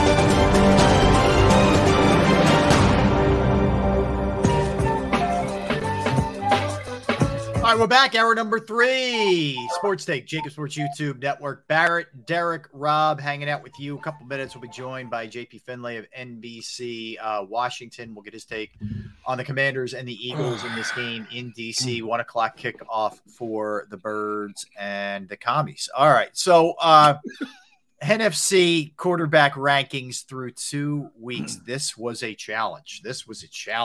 Fellas, to get through this thing. You start looking at the bottom, man. It is interesting. We did the AFC yesterday. We did the NFC. We're doing the NFC today. So who wants first crack? I don't mind going if you guys want to kind of build up here a little bit. I'll go first. All right. First, I'm gonna go with Matt Ryan. I don't know what they got going on NFC. there. We're doing NFC, not AFC. I'm sorry, not Matt. I'm sorry, not Matt Ryan, but I'm thinking of Mariota. Marcus Mariota. I'm sorry. Yep. Marcus Mariota. I got the thing. Marcus Mariota. Yeah. Okay. Next, I'm going Kirk Cousins because let me start with Marcus Mariota. Almost beat the Rams. That's all I'm gonna say. He brought them back. Everybody thought back. that game was over. Yeah. Then I'm gonna go Kirk Cousins, just because we spanked them. I had to put them on my list. You know what I'm saying? We spanked them though. Next, I'm going to go Jameis Winston. I think Jameis is going to be all right. Even though they lost to Tampa Bay, they're going to be all right. Okay. Then I'll go Murray. Murray, just because that last second win. In fact, he ran 80 yards on the 2-point conversion. You know, was a miracle. Mm-hmm. That was pretty good. Then I went Jared Goff.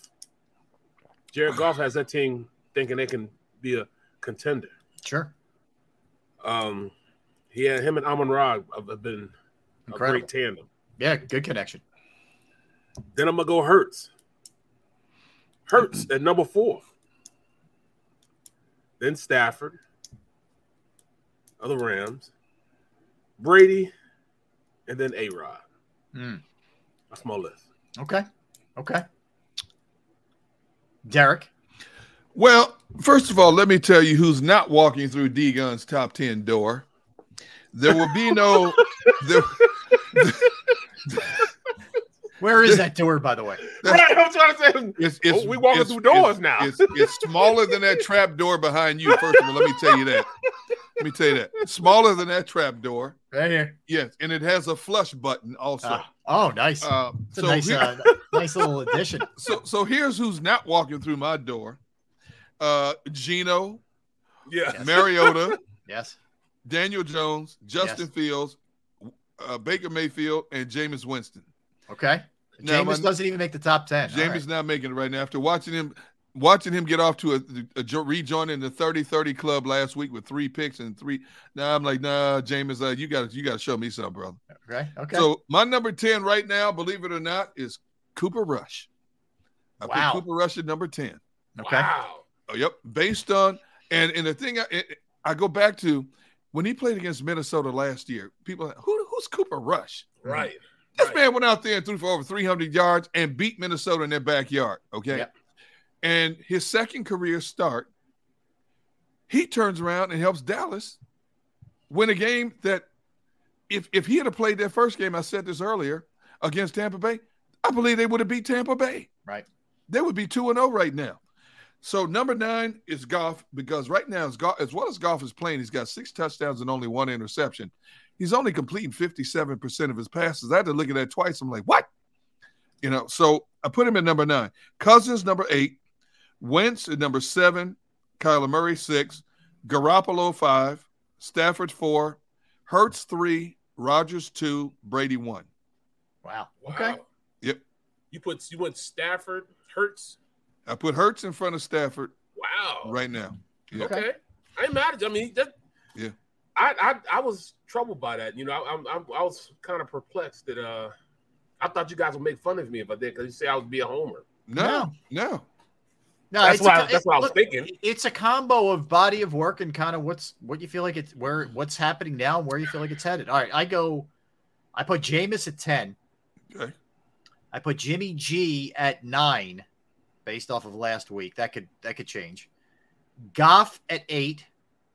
Cousins at 7, Wentz at 6, Kyler Murray at 5, Stafford 4, Hurts 3.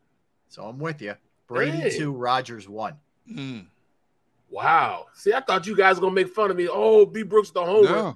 No. We got him at number 3. Oh, you being a homer, B. Brooks. No, we got plenty of time forgetting you for being a homer. Well, I think a lot of it is like, well, what do I really think this offense is going to look like as it progresses? Yeah. And I think I'm not telling you he's going to play like he played Monday night, but I think this offense is damn good. Well, you know what? I mean, there's no reason why he can't play like he's played on Monday night, because depending on what system you're running against him, if it won't be like that if you try to blitz him. If you blitz him, you might as well just add 20 or 30 more yards, 20, 30, 40 more yards to his run total. Mm-hmm. Come hook or crook, he's going to find a way to get it done. Yeah. And that's what I like about Hurts. He's going to find a way to win the game. Yep. Yeah. You rush him. I mean, you just rush him and with your front four. It looks like he can now pick you apart after one game and say, am I relying on him saying that one game saying he's going to be able to pick you apart like that all the time? I'm saying he's pretty good at it. Yeah. You know what I'm saying? He's been working on it. You can tell his game has gotten better. So, yes, he has gotten there every year that he's been in the NFL. Every year that he's played football, he's gotten better. Yeah. Barrett, what do you think the adjustments Washington makes based off of what they saw Monday night from that the Vikings didn't do, or just countering, whatever? What I think they're gonna try to mix it up a little bit. They're gonna run a little more man than Minnesota did. Mm-hmm. And they said, you can't do it. Minnesota just sat back in zone, let everything develop in front of them, and then went to make the tackle. So then they got caught peeking and underneath routes, and that's like I got beat over the top with Quez Watkins. Mm-hmm. I think they'll mix it up, because if we running, it's totally different in his way of thinking when you think of zone. Zone, they're gonna have a lot of stop routes, comeback routes that just sit in the zone. But if you're playing man to man and you're just rushing 4, that means you have to throw a guy open. They won't necessarily be open. The good route runners, like you have with, that'll be a game where Smitty will probably have great results with those type of games. And also Goddard, because you're throwing guys open because they can create that separation with the way they run routes. You can get the ball to AJ Brown because he's just so much more. He's just so much more physical than the guy that's going to be lined up on him. You know what I'm saying? He can box those guys out. But it's a total different mindset on how you do it. You throw guys open in man-to-man coverage, but you throw to areas when you're throwing in zones. Right. So you got to sit down in the zone. Well, I think too, just to back to the list for a second and where we have Hurts.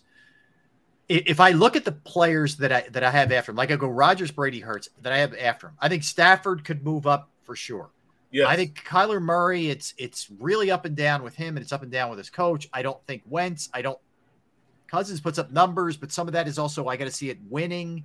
To Goff's credit, you could probably make a case that he should be further up with the way he's playing. He's playing pretty good, and nobody wants to give him any kind of love. I get it, but and Jimmy G could certainly move up as well. Winston, I don't know, man. If he could just stay out of he was bad Jameis last week. So there could be movement on that list for sure. The 49ers become even more dangerous now just because Jimmy G is quarterbacking their team compared to Trey Lance. Jimmy G is a great manager of that offense. And obviously those guys love playing with him. And I bet you those veterans are breathing a sigh of relief that the experiment is over. You hate to see it. You hate to see it happen at the expense. You're right about that. Yeah. Of a player getting hurt, losing his entire season as he's trying to develop. But those guys want to win now. Yes. They don't want to develop. When you're a certain point in your career and you got to the NFC Championship game, and wait a minute, we're taking a step back. We have the nucleus of players that we could do some damage, but we've got to spoon feed an untested quarterback now. Mm-hmm. When you got this guy right here who helped us get to that championship game, and we feel in our mind with the NFC being so wide open, we have as good a chance as anybody of getting back there again. Yep. What are we doing? Yeah. But see, now that's been settled until further notice. Now you just have to worry. It was headed that way anyway. Well, yeah, but you didn't want to wait until week 5 or 6 because, as you know, when you give the reins to a new quarterback, you got to give him a 5-6 game sample before you pull the plug on him. Mm-hmm. Hey, by 5 or 6 games, they could have been out of it by then. So you think that he was that bad that they were going to pull the plug on him early? I don't think he's that bad. I don't think he's ready to start. Okay. See, I let a kid like that start with a team that's rebuilding all the way around. You grow together.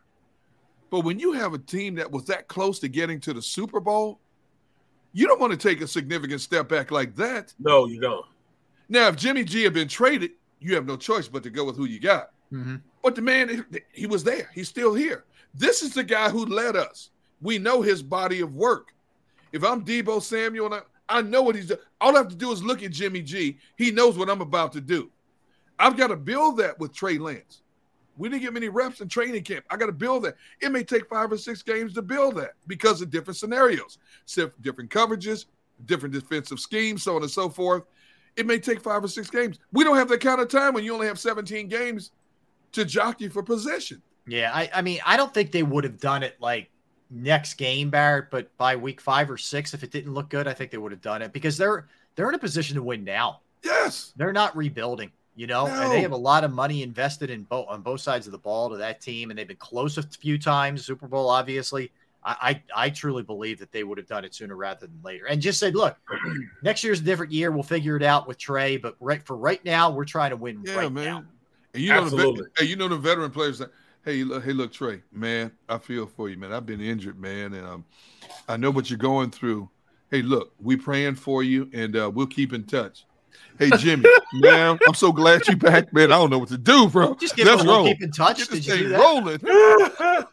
Oh, man. It sounds like one of our show meetings. Right. I'll keep in touch.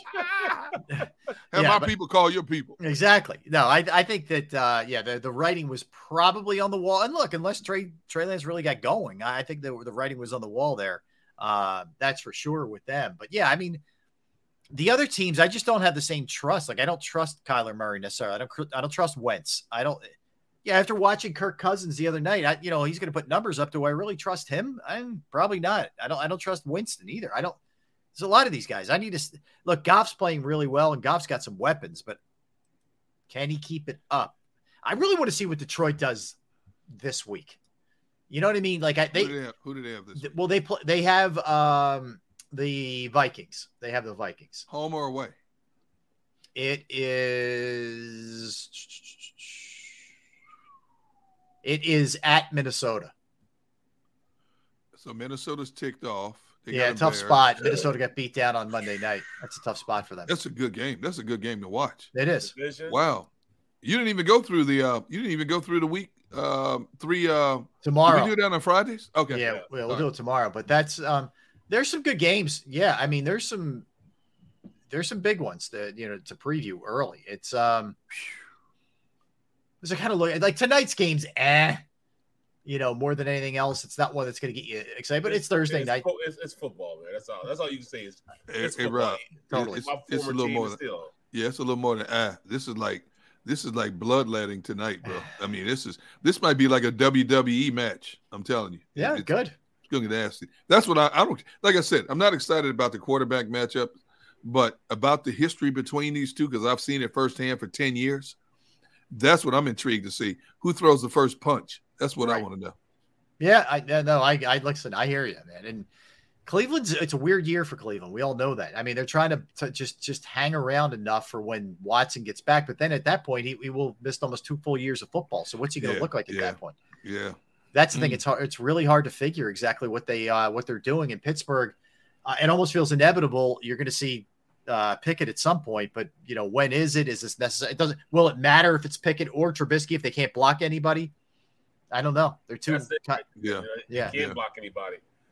I'm gonna watch. This is my former team, and I can't say I remember the battles that we had with Cleveland because they just sucked when I was there. They were bad. They sucked. Cleveland was. Yeah, Cleveland sucked. Yeah. They weren't good at that time. When I was there, it was all about the Ravens. And then one year, the year we won the Super Bowl, actually, the Bengals won the division. Yeah, they had that Uzmanzada. They had Chad Johnson. Chad. Their quarterback was good too. So I mean, it's I'm going to watch the game because it's football, but I can't see that. It's not the same Steelers team that I'm used to seeing. I mean, here's part of my issue tonight. I can't with the Amazon thing. It's very hard to flip back and forth, and I got a Phillies game against the Braves. It's a problem. Yeah, that's a good point. Problems. Good point, Rob. All right, so without Carson further, Palmer, that's right, Eagles fan. Yeah, Carson Palmer. Yep. Carson Palmer. Yeah. Who? Yeah. If he would have stayed healthy, for sure. All right, joining us right now, does great work. And follow him on Twitter at JP Finlay NBCS. Of course. 10-2 with Brian Mitchell. They had some guy named Gunn as a guest on the show today. Yeah, and they cut me off, man. They cut me off. The phone died. Yeah, right. 106.7 The Fan, and of course NBC Washington as well. JP, welcome to the show, man. How you doing? Uh-oh. JP there. All right, Xander, we'll try and straighten out what's going on there with JP. So what was the first question they asked you today when they had you on? They gave me the option. They said, do you want to talk Carson Wentz first or do you want to talk Jalen Hurts first? I said, let's talk Carson. Okay. We started with Carson first. And okay. They asked me my assessment of Carson's time in Philadelphia. And I told them what I knew. And I told them there's also a bigger mystery about what we don't know exactly what went on behind closed doors that led to him being jettisoned out of Philadelphia. Okay. After this organization gave him that big money and a record cap hit. But obviously they had enough. And they asked me, did I think that Carson could change his image? Okay. And because B. Mitch said he didn't believe he could. He said it was like, you adapt to your environment. And I said, well, I don't care if I'm Washington's organization and the team, I don't care what Carson does when he's at home. All I care about is I don't want to play with the Carson I've heard about in Philadelphia and Indianapolis. Makes sense. And if he steps in that locker room, steps on the field, and shows that he can take us to where other quarterbacks have not taken us, that's all I care about. Okay. All right. We think he's ready. We think JP's ready. Let's bring him up right now. Again, 106.7 The Fan, of course, NBC Washington. And you could follow him on Twitter, as we mentioned, at JP Finlay NBCS. JP, welcome to the show, man. Thanks for having me, guys. Sorry for whatever tech issues I got going on. That's all right, bro. Listen, no worries, man. No worries. So obviously, we're and sorry for you having to deal with Derrick Gunn today. I know that's in and of itself, that's a challenge. We know that. He was great. He always is. Yeah. So JP, let's talk about this. We saw the good and the bad. We saw Carson Wentz, who helped the Eagles win a Super Bowl, who did a ton to get them home field advantage throughout to win the division. Battle back from injuries, had a lot of really admirable traits, that's for sure. But we also saw it go really, really bad at the end here. And your sample size is a lot smaller, but what's your sense of Carson thus far this time in DC? I said this earlier to Gunner, man. Carson has done everything right since he got here. And I think I honestly think he was a little skeptical of coming to DC himself in the beginning. And he kind of talked about, coming back to the Northeast, and the way he talked about the Northeast, I think he was thinking kind of Philly specific. But where the Commanders practice and where players live is like 30, 40 miles west of the city. And it's not rural. I mean, it's still like, a major city kind of suburban sprawl, but it's a different vibe. And, I think Carson's pretty happy, honestly. He said something yesterday in his press conference that he basically said, I had some growing up to do. And he talked about his faith and all sorts of things. But I think the admittance of things change and I had to grow up. Like, I think that says a lot about where he was versus where he is now. And then, you guys now have Jalen Hurts and everything is roses and rainbows. But if you look at the quarterbacks that have played in Washington for 2 years, 5 years, 10 years, 30 years, we haven't had a whole lot of quarterbacking highs in this city. So Wentz to come in and 7 touchdowns in 2 games, he's already breaking records. He's already breaking franchise quarterback records. And the bar is fairly low. So, his play on the field is far from perfect, but it's been pretty good. And the Commanders have some really good receivers. And Carson, the dude, no complaints. Players on and off record, guys I know, guys I trust within the organization are all telling me, whatever you've heard from Philly and Indy, we're not seeing it. And then what I see just being, at the facility and at games and at practices, I don't see it. So not to suggest it may not emerge, but he's been here since March. They've now played 2 games. None of the leadership accountability questions seem at all plausible here, and he's been playing pretty well. Maybe those two go hand in hand too. Hey, JP, earlier in this show when we were talking about Carson, I said that since 2018, Carson is the best quarterback the Washington franchise has had, and I'm talking Alex Smith, Josh Johnson, McCoy, Sanchez, Haskins, Kyle Allen. I don't have to Heineke. You tell me, do you agree or disagree with that? The best they've had since Cousins, yeah. I don't think it's much of a debate, honestly. Alex played well, but really cautious, and that was before the injury. And then obviously when Alex did come back and they did win some games, but the injury really changed who he was. Carson and Kirk kind of remind me of one another in a lot of ways, in kind of their off-field nature. They're both, deeply religious, kind of introverted guys. I think Kirk's a little more aware. I think Carson at this point just kind of removes himself from a lot of media, social media type stuff. I think Carson's higher ceiling than Kirk, but probably lower floor. We haven't seen one of these awful games yet, but the statistics tell me one of them's coming.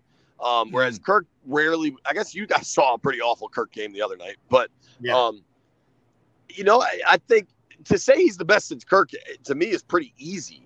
And I think you can argue, let's see what he does. But the year he had last year in Indy, in Washington, would statistically be the best year by a quarterback since Sonny Jurgensen in the late 60s. So, my goodness. Dude, no Washington quarterback has thrown for 30 touchdowns since Sonny Jurgensen. I think people underestimate how bad the quarterback play has been here. Wow, that's saying a lot. But I think that offensive line will go hand in hand with his success. And I don't know why you guys let Scherf go and Moses go the year before that. And what's going on with the offensive line, man? Because they didn't seem like they were protecting him much at all these last 2 games. Yeah, I mean, you guys would probably know more than me, but Carson holds on to the ball too long and way too long. Yep. Yes. Oh yeah. He's not sharp in his footwork in the pocket. Like there was a sack where Aiden Hutchinson blasted him, but he rolled into it. Like there's not a ton of feel for the pressure. They had a safety that I kind of more and more, the more I watch it, I kind of think was his fault. I mean, you tell me, but he lined up. So they were deep in their own territory. They're at the 5-yard line, and they lined up in shotgun. So you're already 5 yards behind the line of scrimmage. Yeah. And his depth got to like 9 yards behind the line of scrimmage. Like the play call isn't for a 9-step drop in that situation. Like how do you end up that far? And then the left tackle gets beat. But I think it's entirely possible the left tackle was just playing a speed guy out and let him use his speed to run right out of the play. But it just so happened the quarterback was there. So there is some of that going on. As for Sheriff, he didn't want to be here, period. They offered him a massive contract the year before. He turned him down, played on the tag, and then he went to Jacksonville. And, I know Brandon well. He's a great dude. Clearly he had seen enough and wanted to go to the beach and c'est la vie. The Moses decision was interesting, but they basically cut Moses once Charles Leno became available from the Bears, and they liked Leno more. It was, I think Leno's a good player. I think Morgan was a good player. Neither of them were great. The Trent scenario and the Trent train wreck mess disaster was not on this staff. That was not a Rivera operation, but still, when Trent goes into Canton X number of years from now, and right, and he gets to say, "Oh yeah, Washington traded me." Like, well, what are you doing? Right, right. Again, Rivera dealt the only card he had because Trent wanted out. But what are they doing with the offensive line? They could be in a lot of trouble, frankly. So they signed veteran. You can call him veteran, or you can call him perhaps washed. You choose your own term. But they signed a pair of veteran guards in Andrew Norwell and Trey Turner, who none of them played in the preseason. Jeez. And it's pretty obvious that right now they're trying to play their way into shape, which is not the soundest strategy with Carson Wentz behind them. And then Chase Rouillet, who's been a good, viable kind of veteran center for them, he blew out his knee last week. So now you're talking. They signed a center that was available. Not Nick Martin. Maybe it is. There's like 3 Martins, so forgive me. But they're going to start this guy, Wes Schweitzer, who is a good option. Schweitzer can play. He's kind of been like their versatile interior weapon, interior offensive line weapon. The problem is Schweitzer's already dealing with a hamstring injury that caused him to miss the Lions game. Now they have no choice but to play him, and I don't know how that's going to look, especially you play an O-line, you got to be able to plant, and if your hammy's not there, that sounds pretty tricky. And then they got the interior of this offensive line got pushed around in Detroit, and I would not be surprised if that happens against Philly. JP, let me go to the other side of the ball. Defensively, they're giving up a lot of points. They're giving up a lot on the ground, in the air as well. We know there's some talented, especially interior defensive linemen there. What's the issue here? Is it everybody behind them? Why have they been so susceptible to some pretty high point totals so far? Man, it's a very good question that I'm not sure I have an answer to, frankly. I think, there's a national perception that the Commanders' D-line is the strength of this team, and they have good individual pieces, and at times they put together good individual games. But they were bad last year, and they've been quite bad so far this year. I mean, they're giving up 7.5 yards per carry. And if you dive a little deeper into that number and you remove like sacks and quarterback rushes, it's over 8. Oof. So, Chase Young is hurt. Certainly that doesn't all sway on Chase Young being hurt. The linebackers are bad. I think you can make a real argument they have the worst linebackers in the NFL. They spent a first-round pick on this kid, Jamin Davis, last year out of Kentucky, who's an absolute athletic freak and, played okay in Detroit, but they get out of position a lot. They have trouble sticking to their run fits and their assignments. The secondary doesn't help. His defense ain't good, man. And what happens to them is they give up a ton of big plays. And what the staff will tell you is, listen, it's 5 or 6 plays. If our guys just stick to their assignments, we're talking about 5-yard gains instead of 45-yard gains. And I've watched the film with the staff to help me understand it. And I hear what they're saying, but the problem is it keeps happening, and it happened last year. So I don't know what the fix is. Philly looks like pretty explosive. And so Detroit last week had 5 plays of 20 yards or more. Jacksonville week 1 had 4 plays of 20 yards or more. You guys have better players than both those teams, so it'll be interesting. Hey, JP, speaking of the back end of that defense, does Del Rio like to play more man coverage or zone?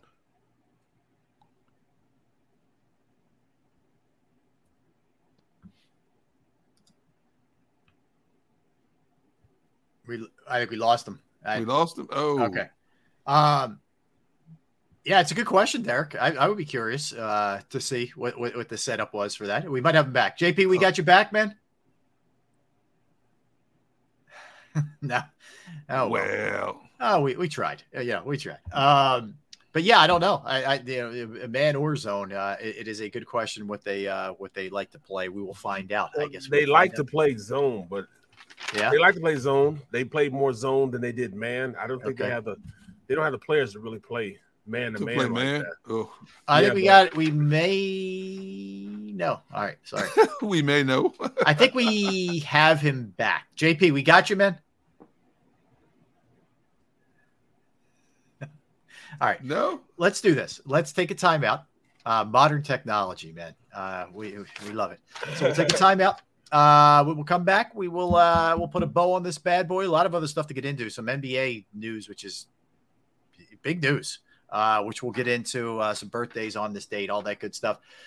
Derrick Gunn, Barrett Brooks, Rob Ellis. We are Sports Take, Jacob Sports YouTube Network. Let's talk a little Flynn Tree Services. Yes, Flynn Tree Services is an experienced, licensed, and insured Pennsylvania tree services company that will trim or remove any unwanted trees off of your property. They offer cost-effective solutions to any problem that you may face. So, do you have any type of tree issues? Your yard, your property, whatever the case may be. If you do, they're a quick phone call away. They're experts at trimming all types of trees and serve southeastern PA, South Jersey, and northern Delaware. Flynn Tree Services specializes in tree removal, stump grinding, as well as tree pruning. Keep in mind, we got storm season and hurricane season upon us. Now is a great time to have your trees evaluated. You can go to their Facebook or Instagram page to get a little sampling of their work or a little bit more information. Give Flynn Tree Services a call at 610-850-2848, 610-850-2848, or you can follow them at flynntreeservices.com. That's flynntreeservices.com.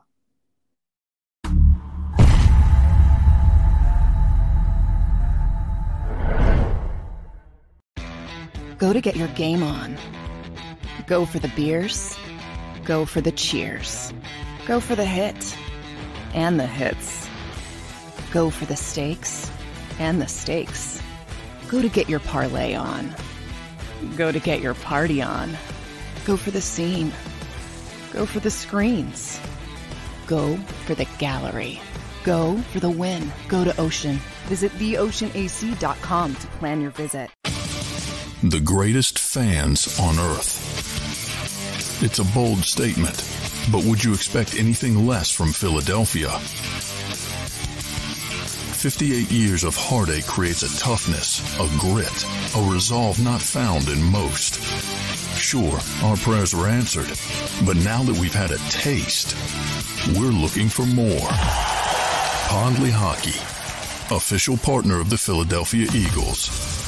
At Action News at 11 with Rick Williams. It's the team you trust to bring it all together. The stories that impact your community. A sports roundup for the locals.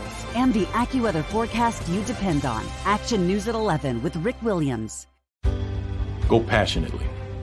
Go fearlessly. Go confidently. Go Birds! Go confidently towards your goals with First Trust, Philly's hometown bank for nearly 90 years, and the official bank of the Philadelphia Eagles. We're focused on getting you over the goal line. So go with conviction, go with trust, Go Birds! and go forward with us by your side. First Trust Bank, the official bank of Philadelphia dreams. Oh, and go Birds.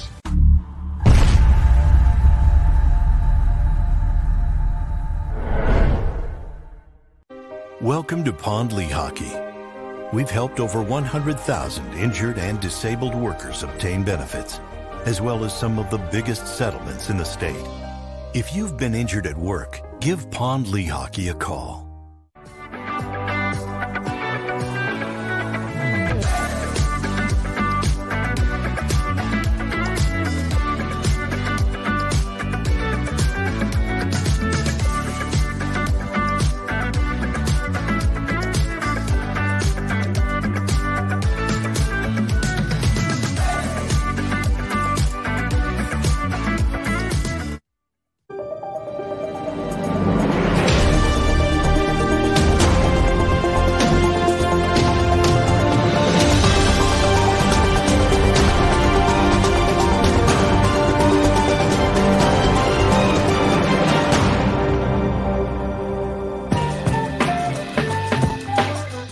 Hi, we're all here. Welcome back. Rob Ellis, Derrick, Gunn, Barrett Brooks.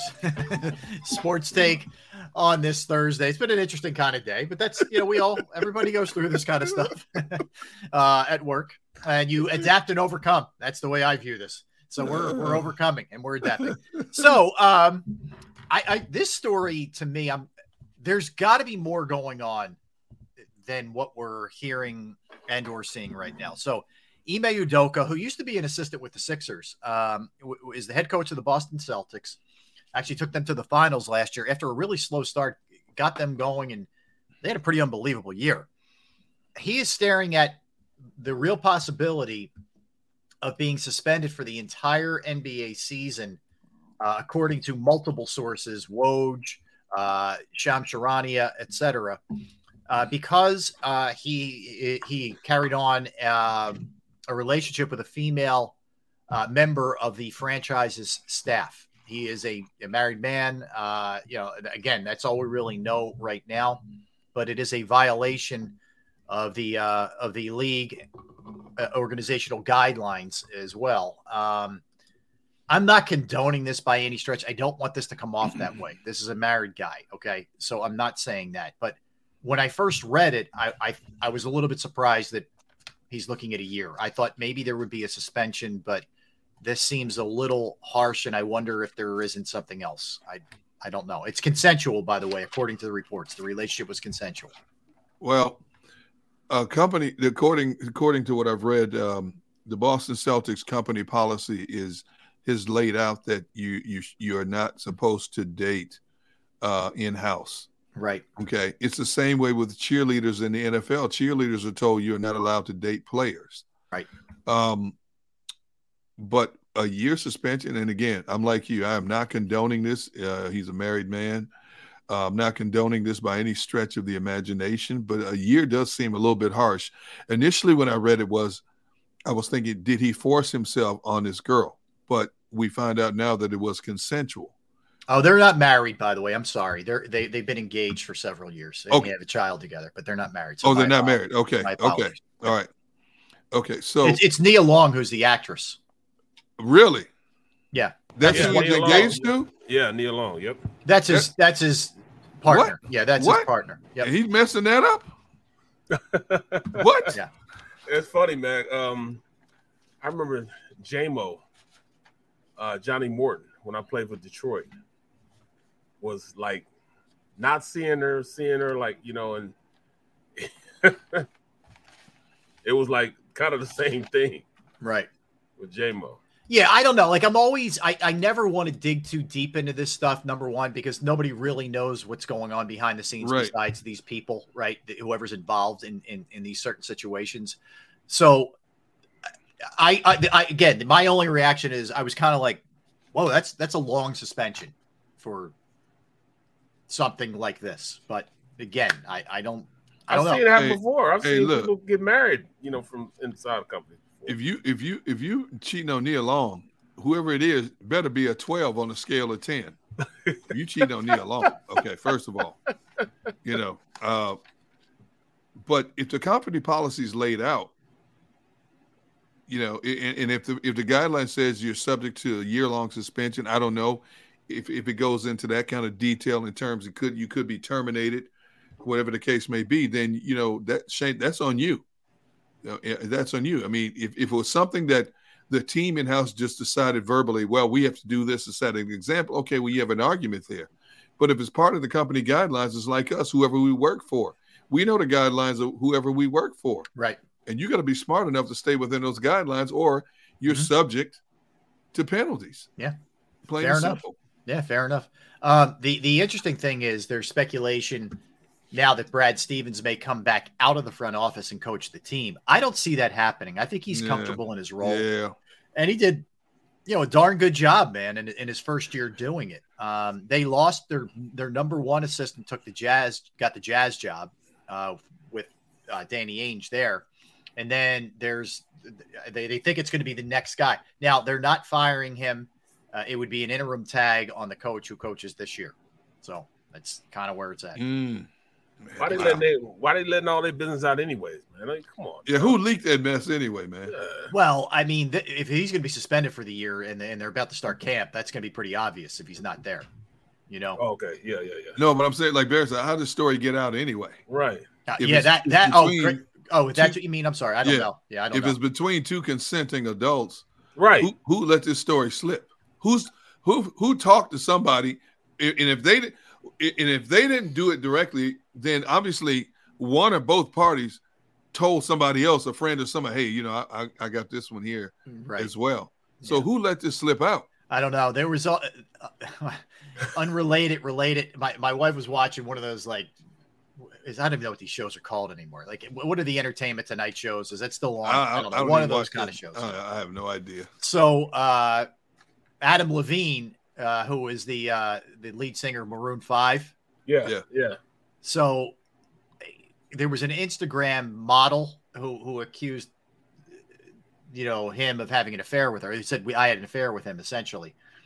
He's I don't know where I'm going with this, but anyway, he's married. Yeah, I want to hear this, Rob. Keep going. You know what? Sometimes you start something and you're sorry you started it. Yeah. And I am totally in that mode right now. Yes. You're going down a rabbit hole. All right, let me finish it. So, all right, at least. So he's married. He's got 2 kids. He's got another one on the way.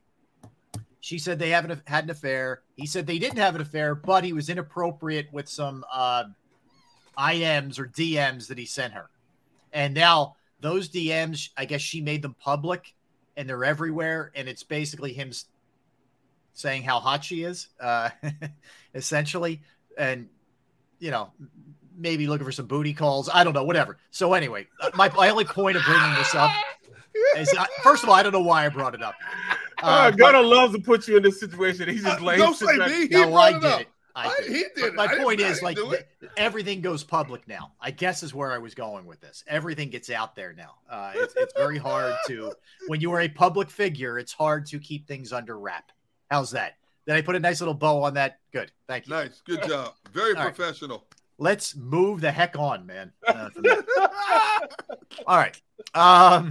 Actually, the Jazz did make a trade. Speaking of the Utah Jazz, they traded Bogdanovich. The Jazz are in straight tank mode, by the way, for anybody who's been paying attention to what is going on with that. But they traded Bojan Bogdanovich, who is still a really serviceable player, to the Pistons. They're just dumping everything. They're in straight Sam Hinkie tank mode, like the Sixers were in. And they're getting a lot of draft picks back in return. When you consider how many games they won in the regular season over the last few years, and I guess they felt they'd gone as far as they could go with this team, and it's not a championship caliber team. It's good enough to get to the playoffs, but not good enough to get past the likes of Golden State and Phoenix. you gotta start all over again. And all their weapons are gone now, man. They gutted that entire team. Mm-hmm. Oh my goodness. Yes. Wow. Yes, they did. I'm getting killed in the chat section. What else? Are you? Let's see what else. Yeah, that's always all right. Got a couple on this dates for you guys. All right. On this date, 1982, the show Family Ties debuts. Michael J. Fox, you guys remember that show? It was part of the It was part of the killer Thursday night lineup with Cosby, Family Ties, Cheers. What else was on there? Night Court. What? I don't even want to know what's that. Nothing. You don't want to know. All right, you don't want to know. Let's keep it moving. I'm trying to pay attention, Rob. But some of these comments are ridiculous. I'll give you one more. So 15 years ago, do you remember the infamous Mike Gundy, Oklahoma State coach speech? I'm a man. I'm 40. Yeah. That was 15 years ago today. 15.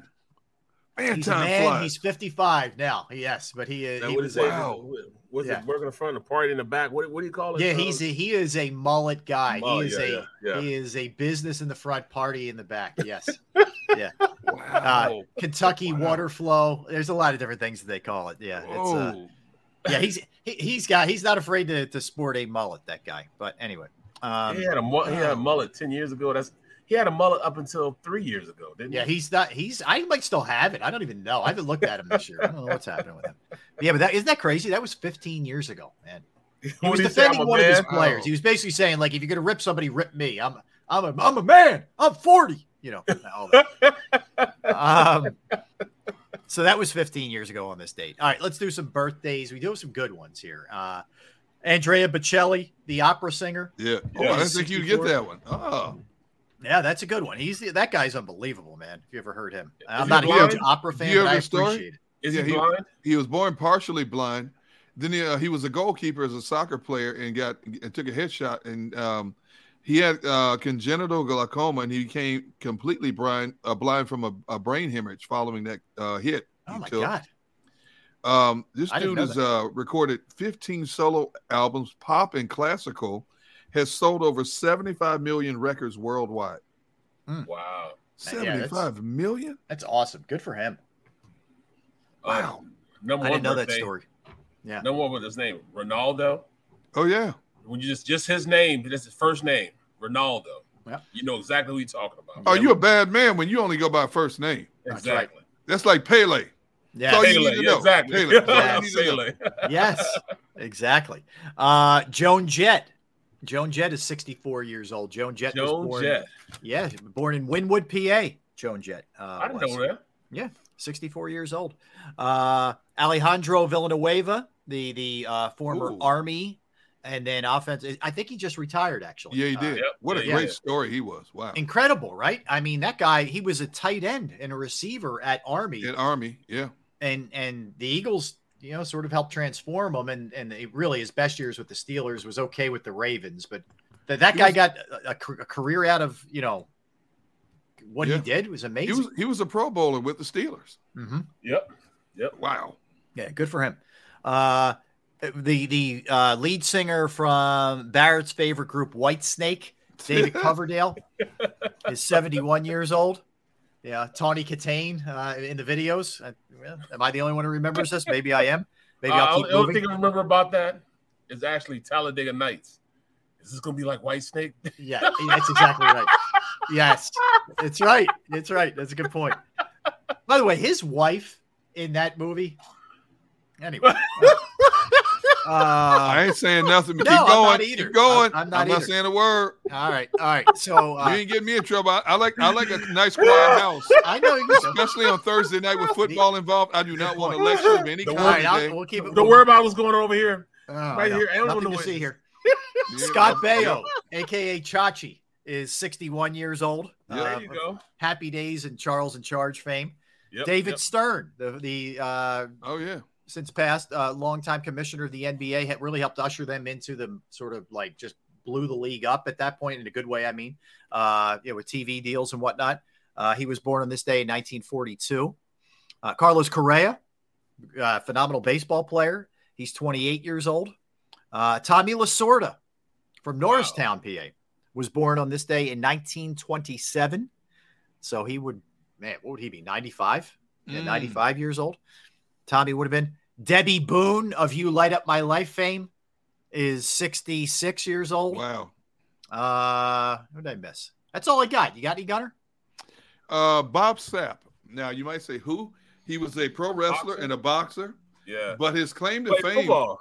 He played football, yes. But his claim to fame was being in the 2005 remake of The Longest Yard. He was Switowski, remember? Oh, yeah. Big dude. Yeah. Oh, is that He it? broke his finger. He had the broken finger. Yeah. That's a big boy, man. 49 years old, man. Yeah. He was a big boy, man. I mean, jeez. Oh, my God. Yeah. But it's funny, you see a big guy there, and his name was Switowski in the movie. Yeah. Yeah. How about oh my God. How about Moneybag Yo? Moneybag Yo. Yes, Derrick's favorite. 30 years old. Yes. Michael Rainey. Michael Rainey from Power. That's Ghost's son. That's right. Everybody wanted to whoop his tail. Yeah. They wanted to whoop his tail bad because he was just tripping. Yeah. Oh, my Michael goodness. Rainey. That's a good one. Yeah. Who's this dude, man? Kevin Savard, Rob Dirty Dancing Ellis. Captain Tony's involved now. Getting on me. It's the Queen. She threw me off, man. That's what I'm blaming on. Yeah, man. Ever since then, you've been going downhill. All right. This one is not.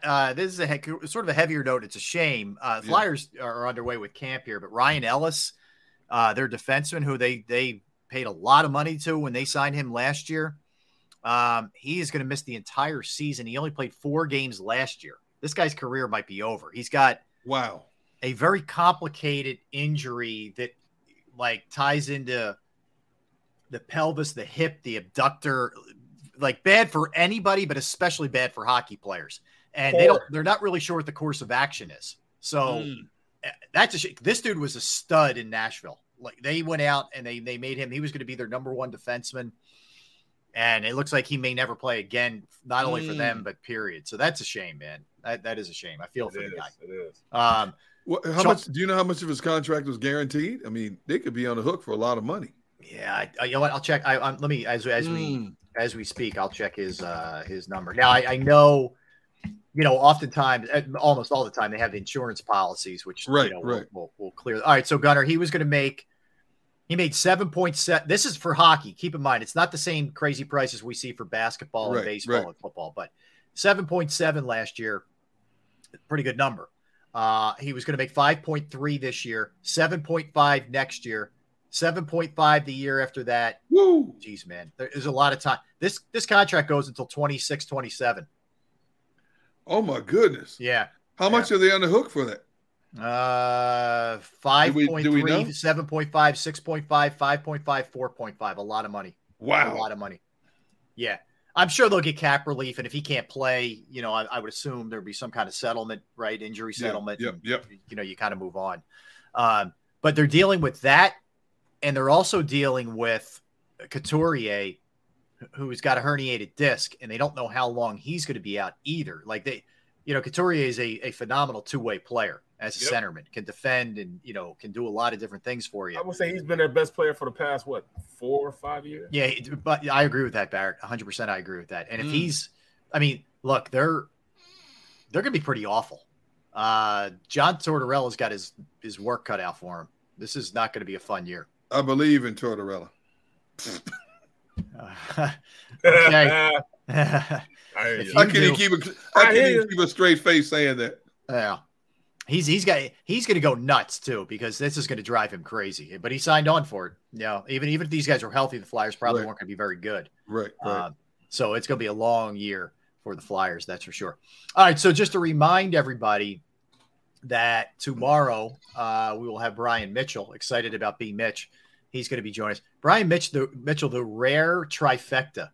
Play for the Eagles, Washington, and the Giants. The only team he didn't play for was the Cowboys in the division. I mean, I wonder how many guys in the history of the NFL have done that. I don't know. That's a good question. That's a great trivia question. Yeah. I have no idea. You guys will appreciate this. Jerry Jones speaking today. Oh, geez. Said he wouldn't mind a quarterback controversy between Dak and Cooper Rush. Said he'd walk to New York if it meant that Rush played so well going forward that the Cowboys had a tough decision to make. That is not smart to say when you're paying your franchise quarterback who you've built a relationship over the last 5 years.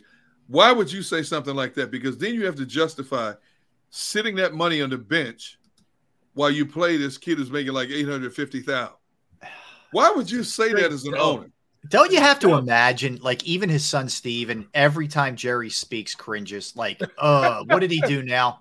What did he say now? Jerry getting senile at 80 years old, man. Yeah, he is. Jerry senile, man. He's in that desperate mode of, they haven't won one in 26 years, whatever. 95, 96. He knows he's getting up there in like, it's a bad combination. You know what I mean? Like, where he's very desperate. It's good if you're anybody else. Like, this is still my.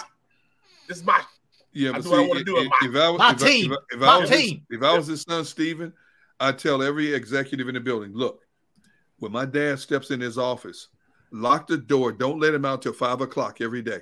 Just lock him in the office. Slip him food under the door. Don't let him out till 5 o'clock. If you let him out, you're fired.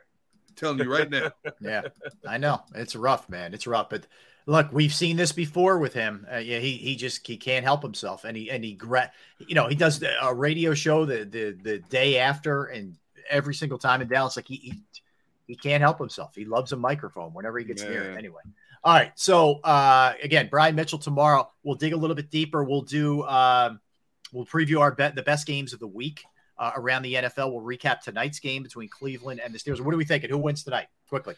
I'm taking the Steelers at home. Okay. I'm going. I think it's in Cleveland, isn't it? I'm Cleveland. Yeah, I'm going. Oh, it's in Cleveland? Yeah. I'm still taking the Steelers. Okay. Cleveland. All right. I like Cleveland. I think it's going to be a close game, though. I think I would probably grab the 4 points, but I like Cleveland as well. All right. That'll do it for us. Don't forget, yes. Gun on One, the podcast, the latest edition out. Brian Westbrook, right here in the Jacob Sports Media YouTube channel. B. West breaking it all down as the Eagles get ready to take on the Washington Commies. Awesome. All right. Stay tuned for the National Football Show with Dan Cilio. I want to thank Xander Krause producing the program. All of you in the chat room, all of you listening, all of you streaming, we appreciate you hanging out with us. We'll be back same time tomorrow, 12 p to 3 p Eastern, 3 hours of power, as we say. Derrick Gunn, Barrett Brooks, Rob Ellis. Have a great day, everybody. We'll talk to you tomorrow.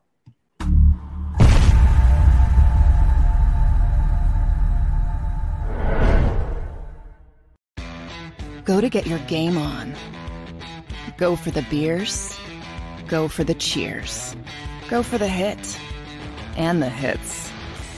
Go for the stakes and the stakes. Go to get your parlay on. Go to get your party on. Go for the scene. Go for the screens. Go for the gallery. Go for the win. Go to Ocean. Visit theoceanac.com to plan your visit. The greatest fans on earth. It's a bold statement, but would you expect anything less from Philadelphia? 58 years of heartache creates a toughness, a grit, a resolve not found in most.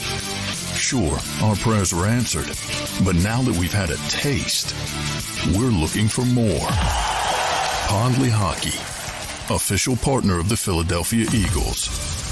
Action News at 11 with Rick Williams. It's the team you trust to bring it all together. The stories that impact your community. A sports roundup for the locals. And the AccuWeather forecast you depend on. Action News at 11 with Rick Williams. Go passionately. Go fearlessly. Go confidently. Go Birds! Go confidently towards your goals with First Trust, Philly's hometown bank for nearly 90 years, and the official bank of the Philadelphia Eagles. We're focused on getting you over the goal line. So go with conviction, go with trust, Go Birds! and go forward with us by your side. First Trust Bank, the official bank of Philadelphia dreams. Up and go Birds.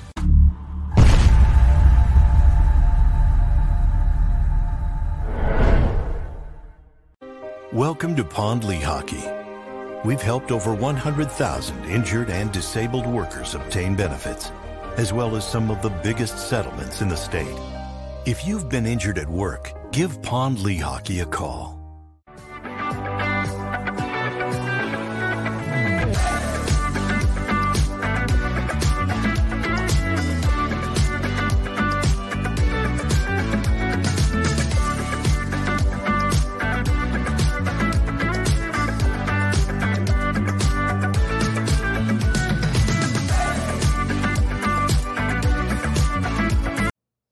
how to book flights and hotels. All you're missing is a tool to plan the travel experiences you'll have once you arrive. That's why you need Viator. Book guided tours, activities, excursions, and more in one place to make your trip truly unforgettable. Viator has over 300,000 travel experiences to choose from. Everything from simple tours to extreme adventures and all the niche, interesting stuff in between. So you can plan something that everyone you're traveling with will enjoy. Real traveler reviews give the inside scoop from people who've already been on the experiences you're considering. So you can plan with confidence. Free cancellation helps you plan for the unexpected. And 24/7 customer support means you can travel worry-free. Download the Viator app now and use code Viator10 for 10% off your first booking in the app. Find travel experiences for you. Do more with Viator. When you need mealtime inspiration, it's worth shopping Kroger, where you'll find over 30,000 mouth-watering choices that excite your inner foodie. And no matter what tasty choice you make, you'll enjoy our everyday low prices, plus extra ways to save, like digital coupons worth over $600 each week. You can also save up to $1 off per gallon at the pump with fuel points. More savings and more inspiring flavors make shopping Kroger worth it every time. Kroger, fresh for everyone. Fuel restrictions apply.